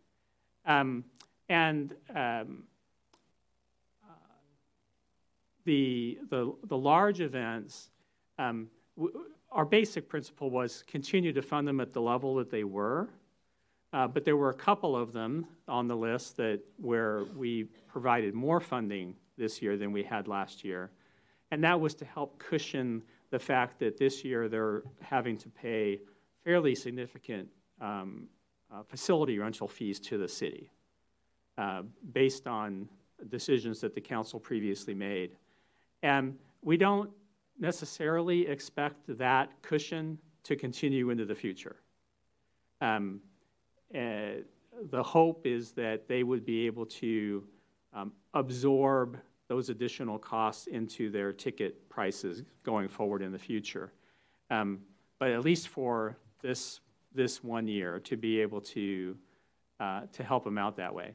So assuming that this all works out as we expect and that we hope, we would look forward for next year to have a more simplified application, a more simple process for people who are sponsoring events in Kirkland, even if they're not in city parks, even if they're not at the KPC, not in a city facility, but just anywhere in the city, to submit information to the city staff and then to be included in the digital marketing program. Again, with the level of targeted use of funds based on the professional judgment of the staff, and the TDC might get involved in this in the future as well, but to allocate most of the funding that had previously gone out in grants into this digital marketing program, but in a way that directly supports the events and meshes with their own advertising. So that's how we got where we are, and I'm happy to answer any questions you might have. Questions? No, and I sincerely appreciate you taking the time to explain that. What is not a surprise is my current concern is losing new and diverse events. So I think it'll be important to say what was the impact, as you said, what was the impact, what was our assessment of the impact, and did we lose, and are we discouraging other events from applying for these dollars? Yeah, and I think the cultural events that were funded, like last year, will still be funded this year, but it will be by the city directly spending money on advertising rather than writing them a check. Actually writing a check. Right. All right, thank you. Well, I appreciate that explanation because I can remember when we first set this up, we had so many problems with just even understanding how to set it up properly and to get the contracts done, and then all of the reporting. So that sounded like a real success from the TDC as far as I'm concerned. So thank you for that. You're welcome. So could I get a motion? So moved. A motion adopting the Tourism Development Committee funding recommendations. I'll second it. Moved by Councilmember Curtis, seconded by Councilmember Nixon. Any further discussion? All those in favor, please signify by saying aye. Aye. Motion carries unanimously. I believe that is the end of our business agenda. And we'll take us to reports. Councilmember Nixon. Nothing to report. Thank you. Thank you. Councilmember Black. Thank you, Madam Mayor. I was just looking at my calendar for the next few weeks. It's unbelievable how many events. I'm not going to go into all events, but I mean, Winterfest, Google Lights, Light Up Kirkland, our menorah lighting. Those are just the ones related to holidays. So a ton of stuff coming up. I mean, it's exciting. It's a chance for us to connect with our community and celebrate with them. But oh, geez, I don't know. I think my clients may have something to say about my availability. All right, I did want to quickly give a shout out to our city staff, and I attended the meeting of the downtown businesses to get an update on the pedestrian scramble at Lake Street and Kirkland Way. And I just want to say to the city manager that I thought his staff did an excellent job of working with the community. Obviously, there's some folks who are potentially going to be impacted. It's hard to forecast for them and for us how much they might be impacted, and so there's the perception of potentially severe impact, and so there are definitely some concerns expressed. But I thought the staff did a really good job of presenting and really opening up the floor for actionable ideas that would make a difference. And I think out of that came some really interesting ideas from the group of business leaders there for small things that we can do to help lessen the impact during what's planned, that 8-week closure. So kudos to Kirkland City staff on that. Christian in particular deserve special kudos. I did want to remind folks again that the Racer Principals Assembly, we're meeting again in a week, so I will circulate materials and let me know once you receive those if you have any questions about them. Also coming up is a Regional Law, Safety, and Justice Committee meeting. The reason I'm bringing that up is because the leaders of the Regional Law, Safety, and Justice Committee have asked the City of Kirkland, to do a report out about our crisis clinic. They just want an update on Kirkland's crisis clinic. It remains something that the regional community around public safety, criminal law, and access to justice remains acutely interested in. So I'll be doing a 5-minute report out about where we're at on the crisis clinic. I really enjoyed the fire push ceremony. A bunch of us got to push a really heavy fire truck into a brand new fire truck into a bay. It was way too much fun. So really enjoyed that. Speaking of fun, the mayor and I got to handle a chainsaw together at electric lawn equipment demonstration that we held for the whole region. Another, I guess, kudos to staff on a really well organized event, and really informative, and I got to participate in a little competition between an electric leaf blower and a gas powered leaf blower, and that was a ton of fun. Real quick, sorry, I apologize. There was one other thing on that I wanted to highlight for my colleagues. Oh, no, never mind. Thank you. That's all I have. Thank you. Councilmember Curtis. Just two things. Councilmember Black was very good with that leaf blower. I think that they wanted to hire him. If you have, there is going to be a round 2. If you have a chance to go, it was an impressive event.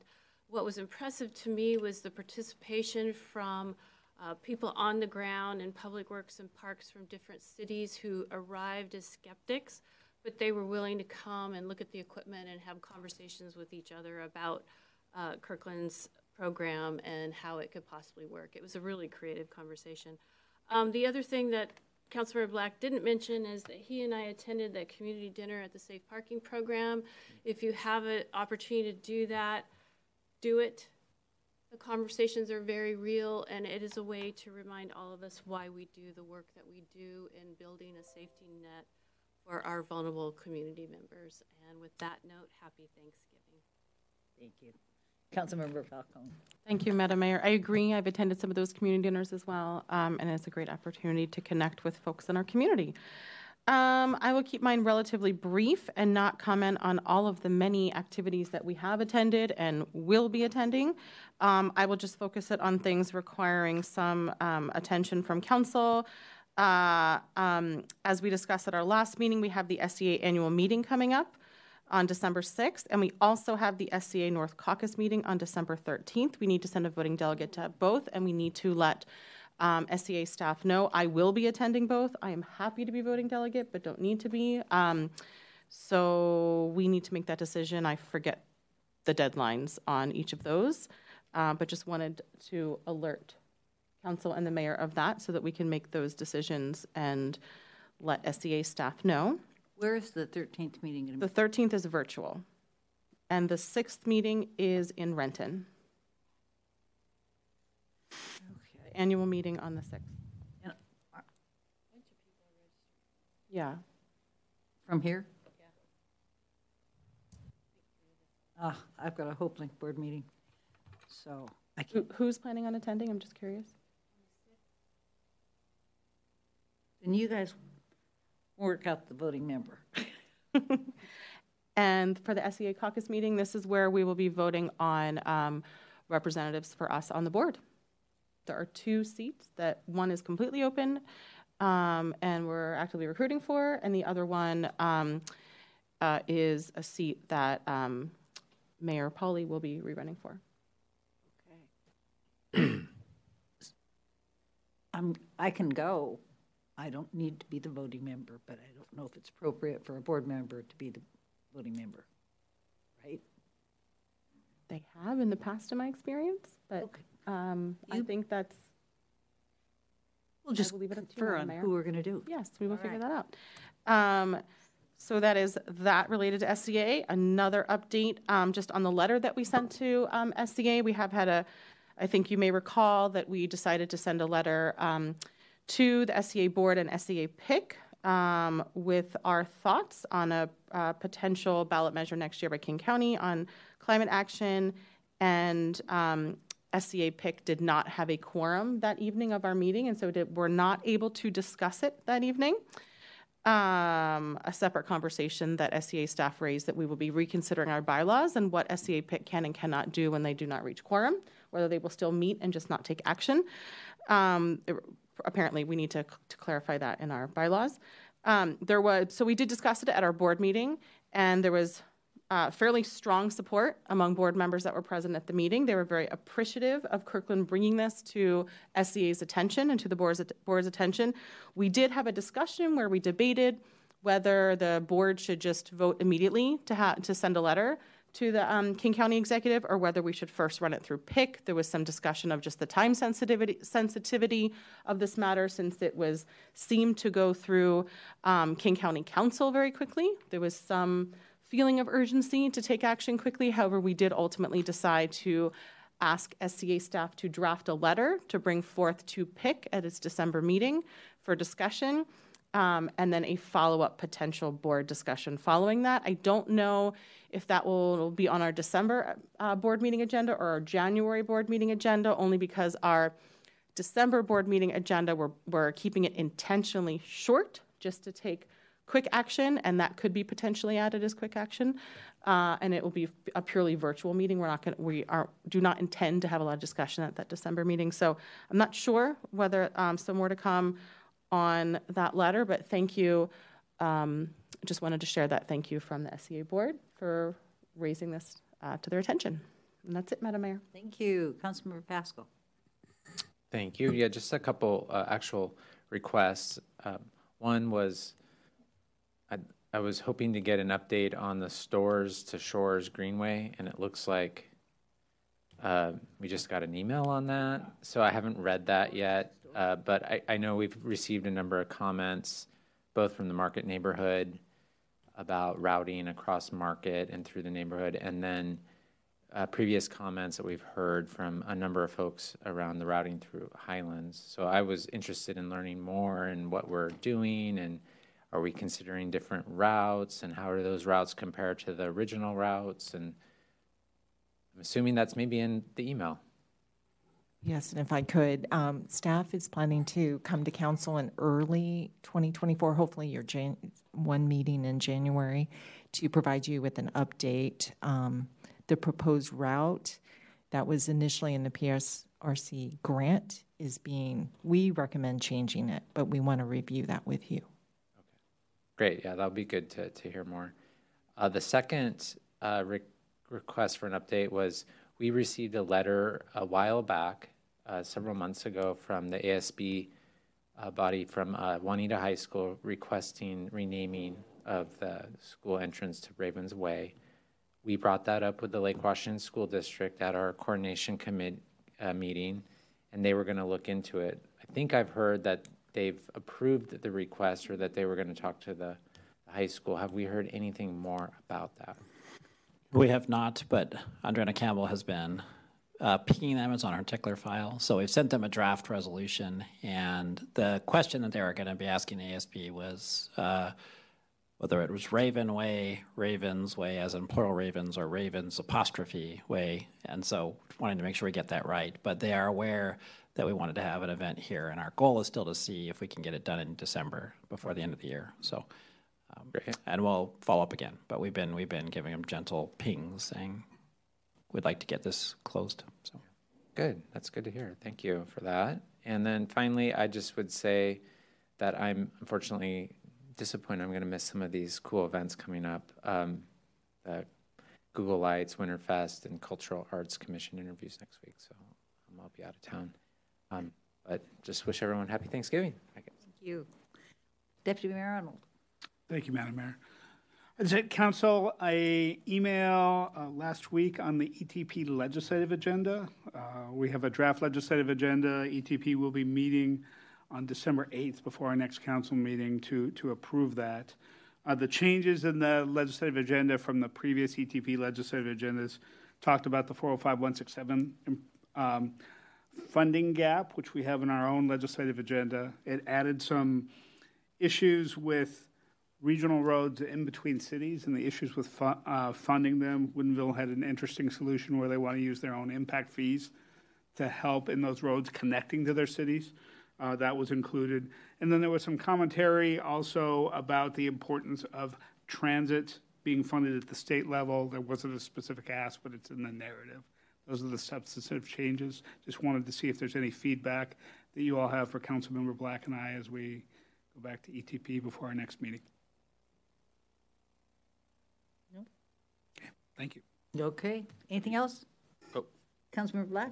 Well, just for the Deputy Mayor's edification, I did raise this with the legislative work group. We did discuss it, and really that exact question: do we have any feedback for ETP? And we did not.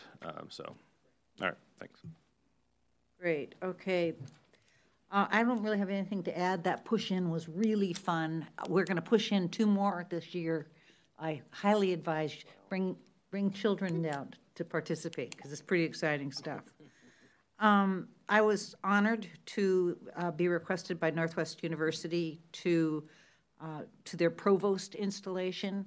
It was a really fancy turnout with all the robes. Everybody was robed, and everybody. It was just amazing. And Dr. Drivdahl is an amazing academic who is so excited about our crisis clinic work and the RACER work, and she's already up to speed on it. She'll be leading their behavioral health programming. Well, she's the provost, so she's leading a whole lot of stuff. But that was really an honor. And I also was at the Stand Up for Israel rally on Sunday. I spoke at that. I was asked to bring a charge. David helped me, as he always does. It was an incredibly well-attended affair. There were at least 500 people there, and we marched all the way. But we marched from the pavilion where Rabbi Rivkin kind of had organized everything. He was absolutely wonderful.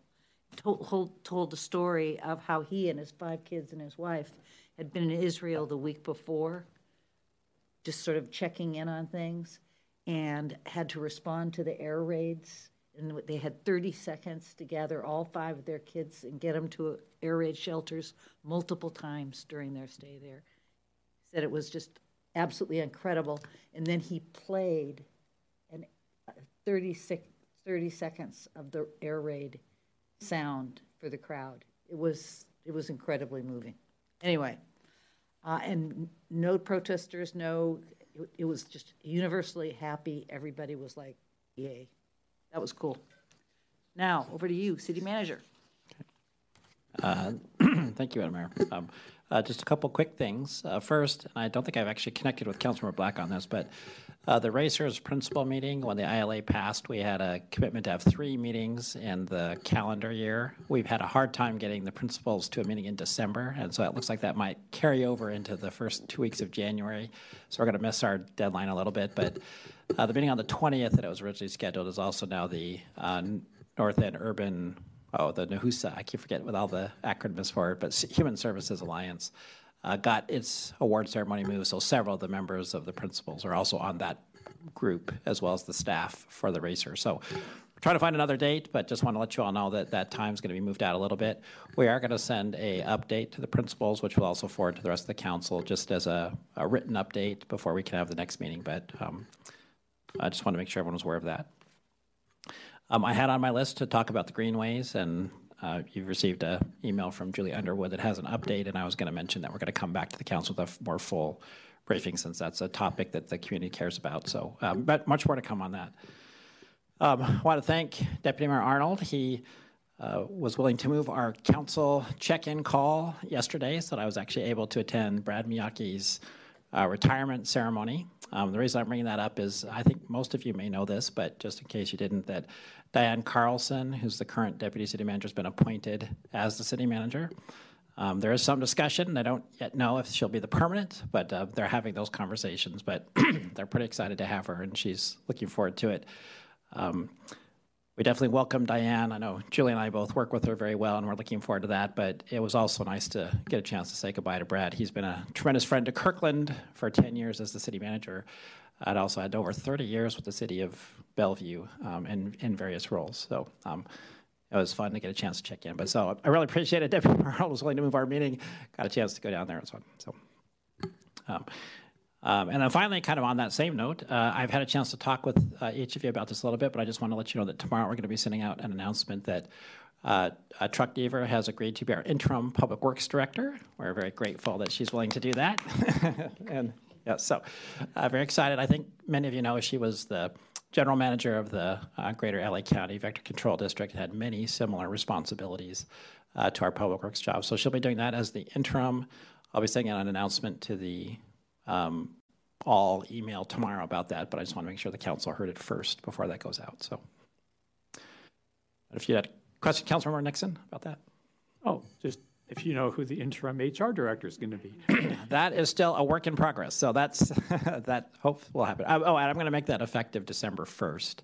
And so just as Julie Underwood's been straddling her new job and her previous job, Truck will straddle for a little bit.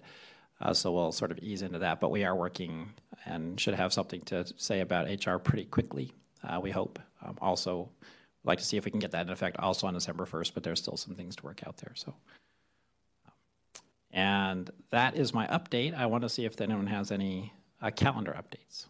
Councilmember Ballard, I do not have a calendar update. what do you want to do? I had my hand raised right before he said about calendar. Okay, sorry. I think several of us are meeting with our new deputy city manager, Julie Underwood, to talk to her about what her vision is for her role and question and share our thoughts. I'm assuming a lot of us would probably love to have that same opportunity with respect to Truck and just her vision for public works and our vision. So hopefully we can set that up. Happy to do that. Thank you. All right, thanks. Great suggestion. Yeah, that's very exciting news. Any calendar updates? Seeing none? Okay. What time is it? 9:31. This is an additional time in our meeting when we normally hear from the public on matters that are not quasi-judicial or otherwise scheduled for public hearing on our agenda. And assuming the rest of the meeting has been concluded before 10 p.m., is there anyone from the public who wishes to make comments now, either in person? Anybody online? Okay. Is there anybody in the audience who would like to make comments? Seeing none, I will declare this items from the audience period complete and take us to adjournment. Thank you very much and happy Thanksgiving. And now I'm so excited. Thanksgiving, everybody. Thank you.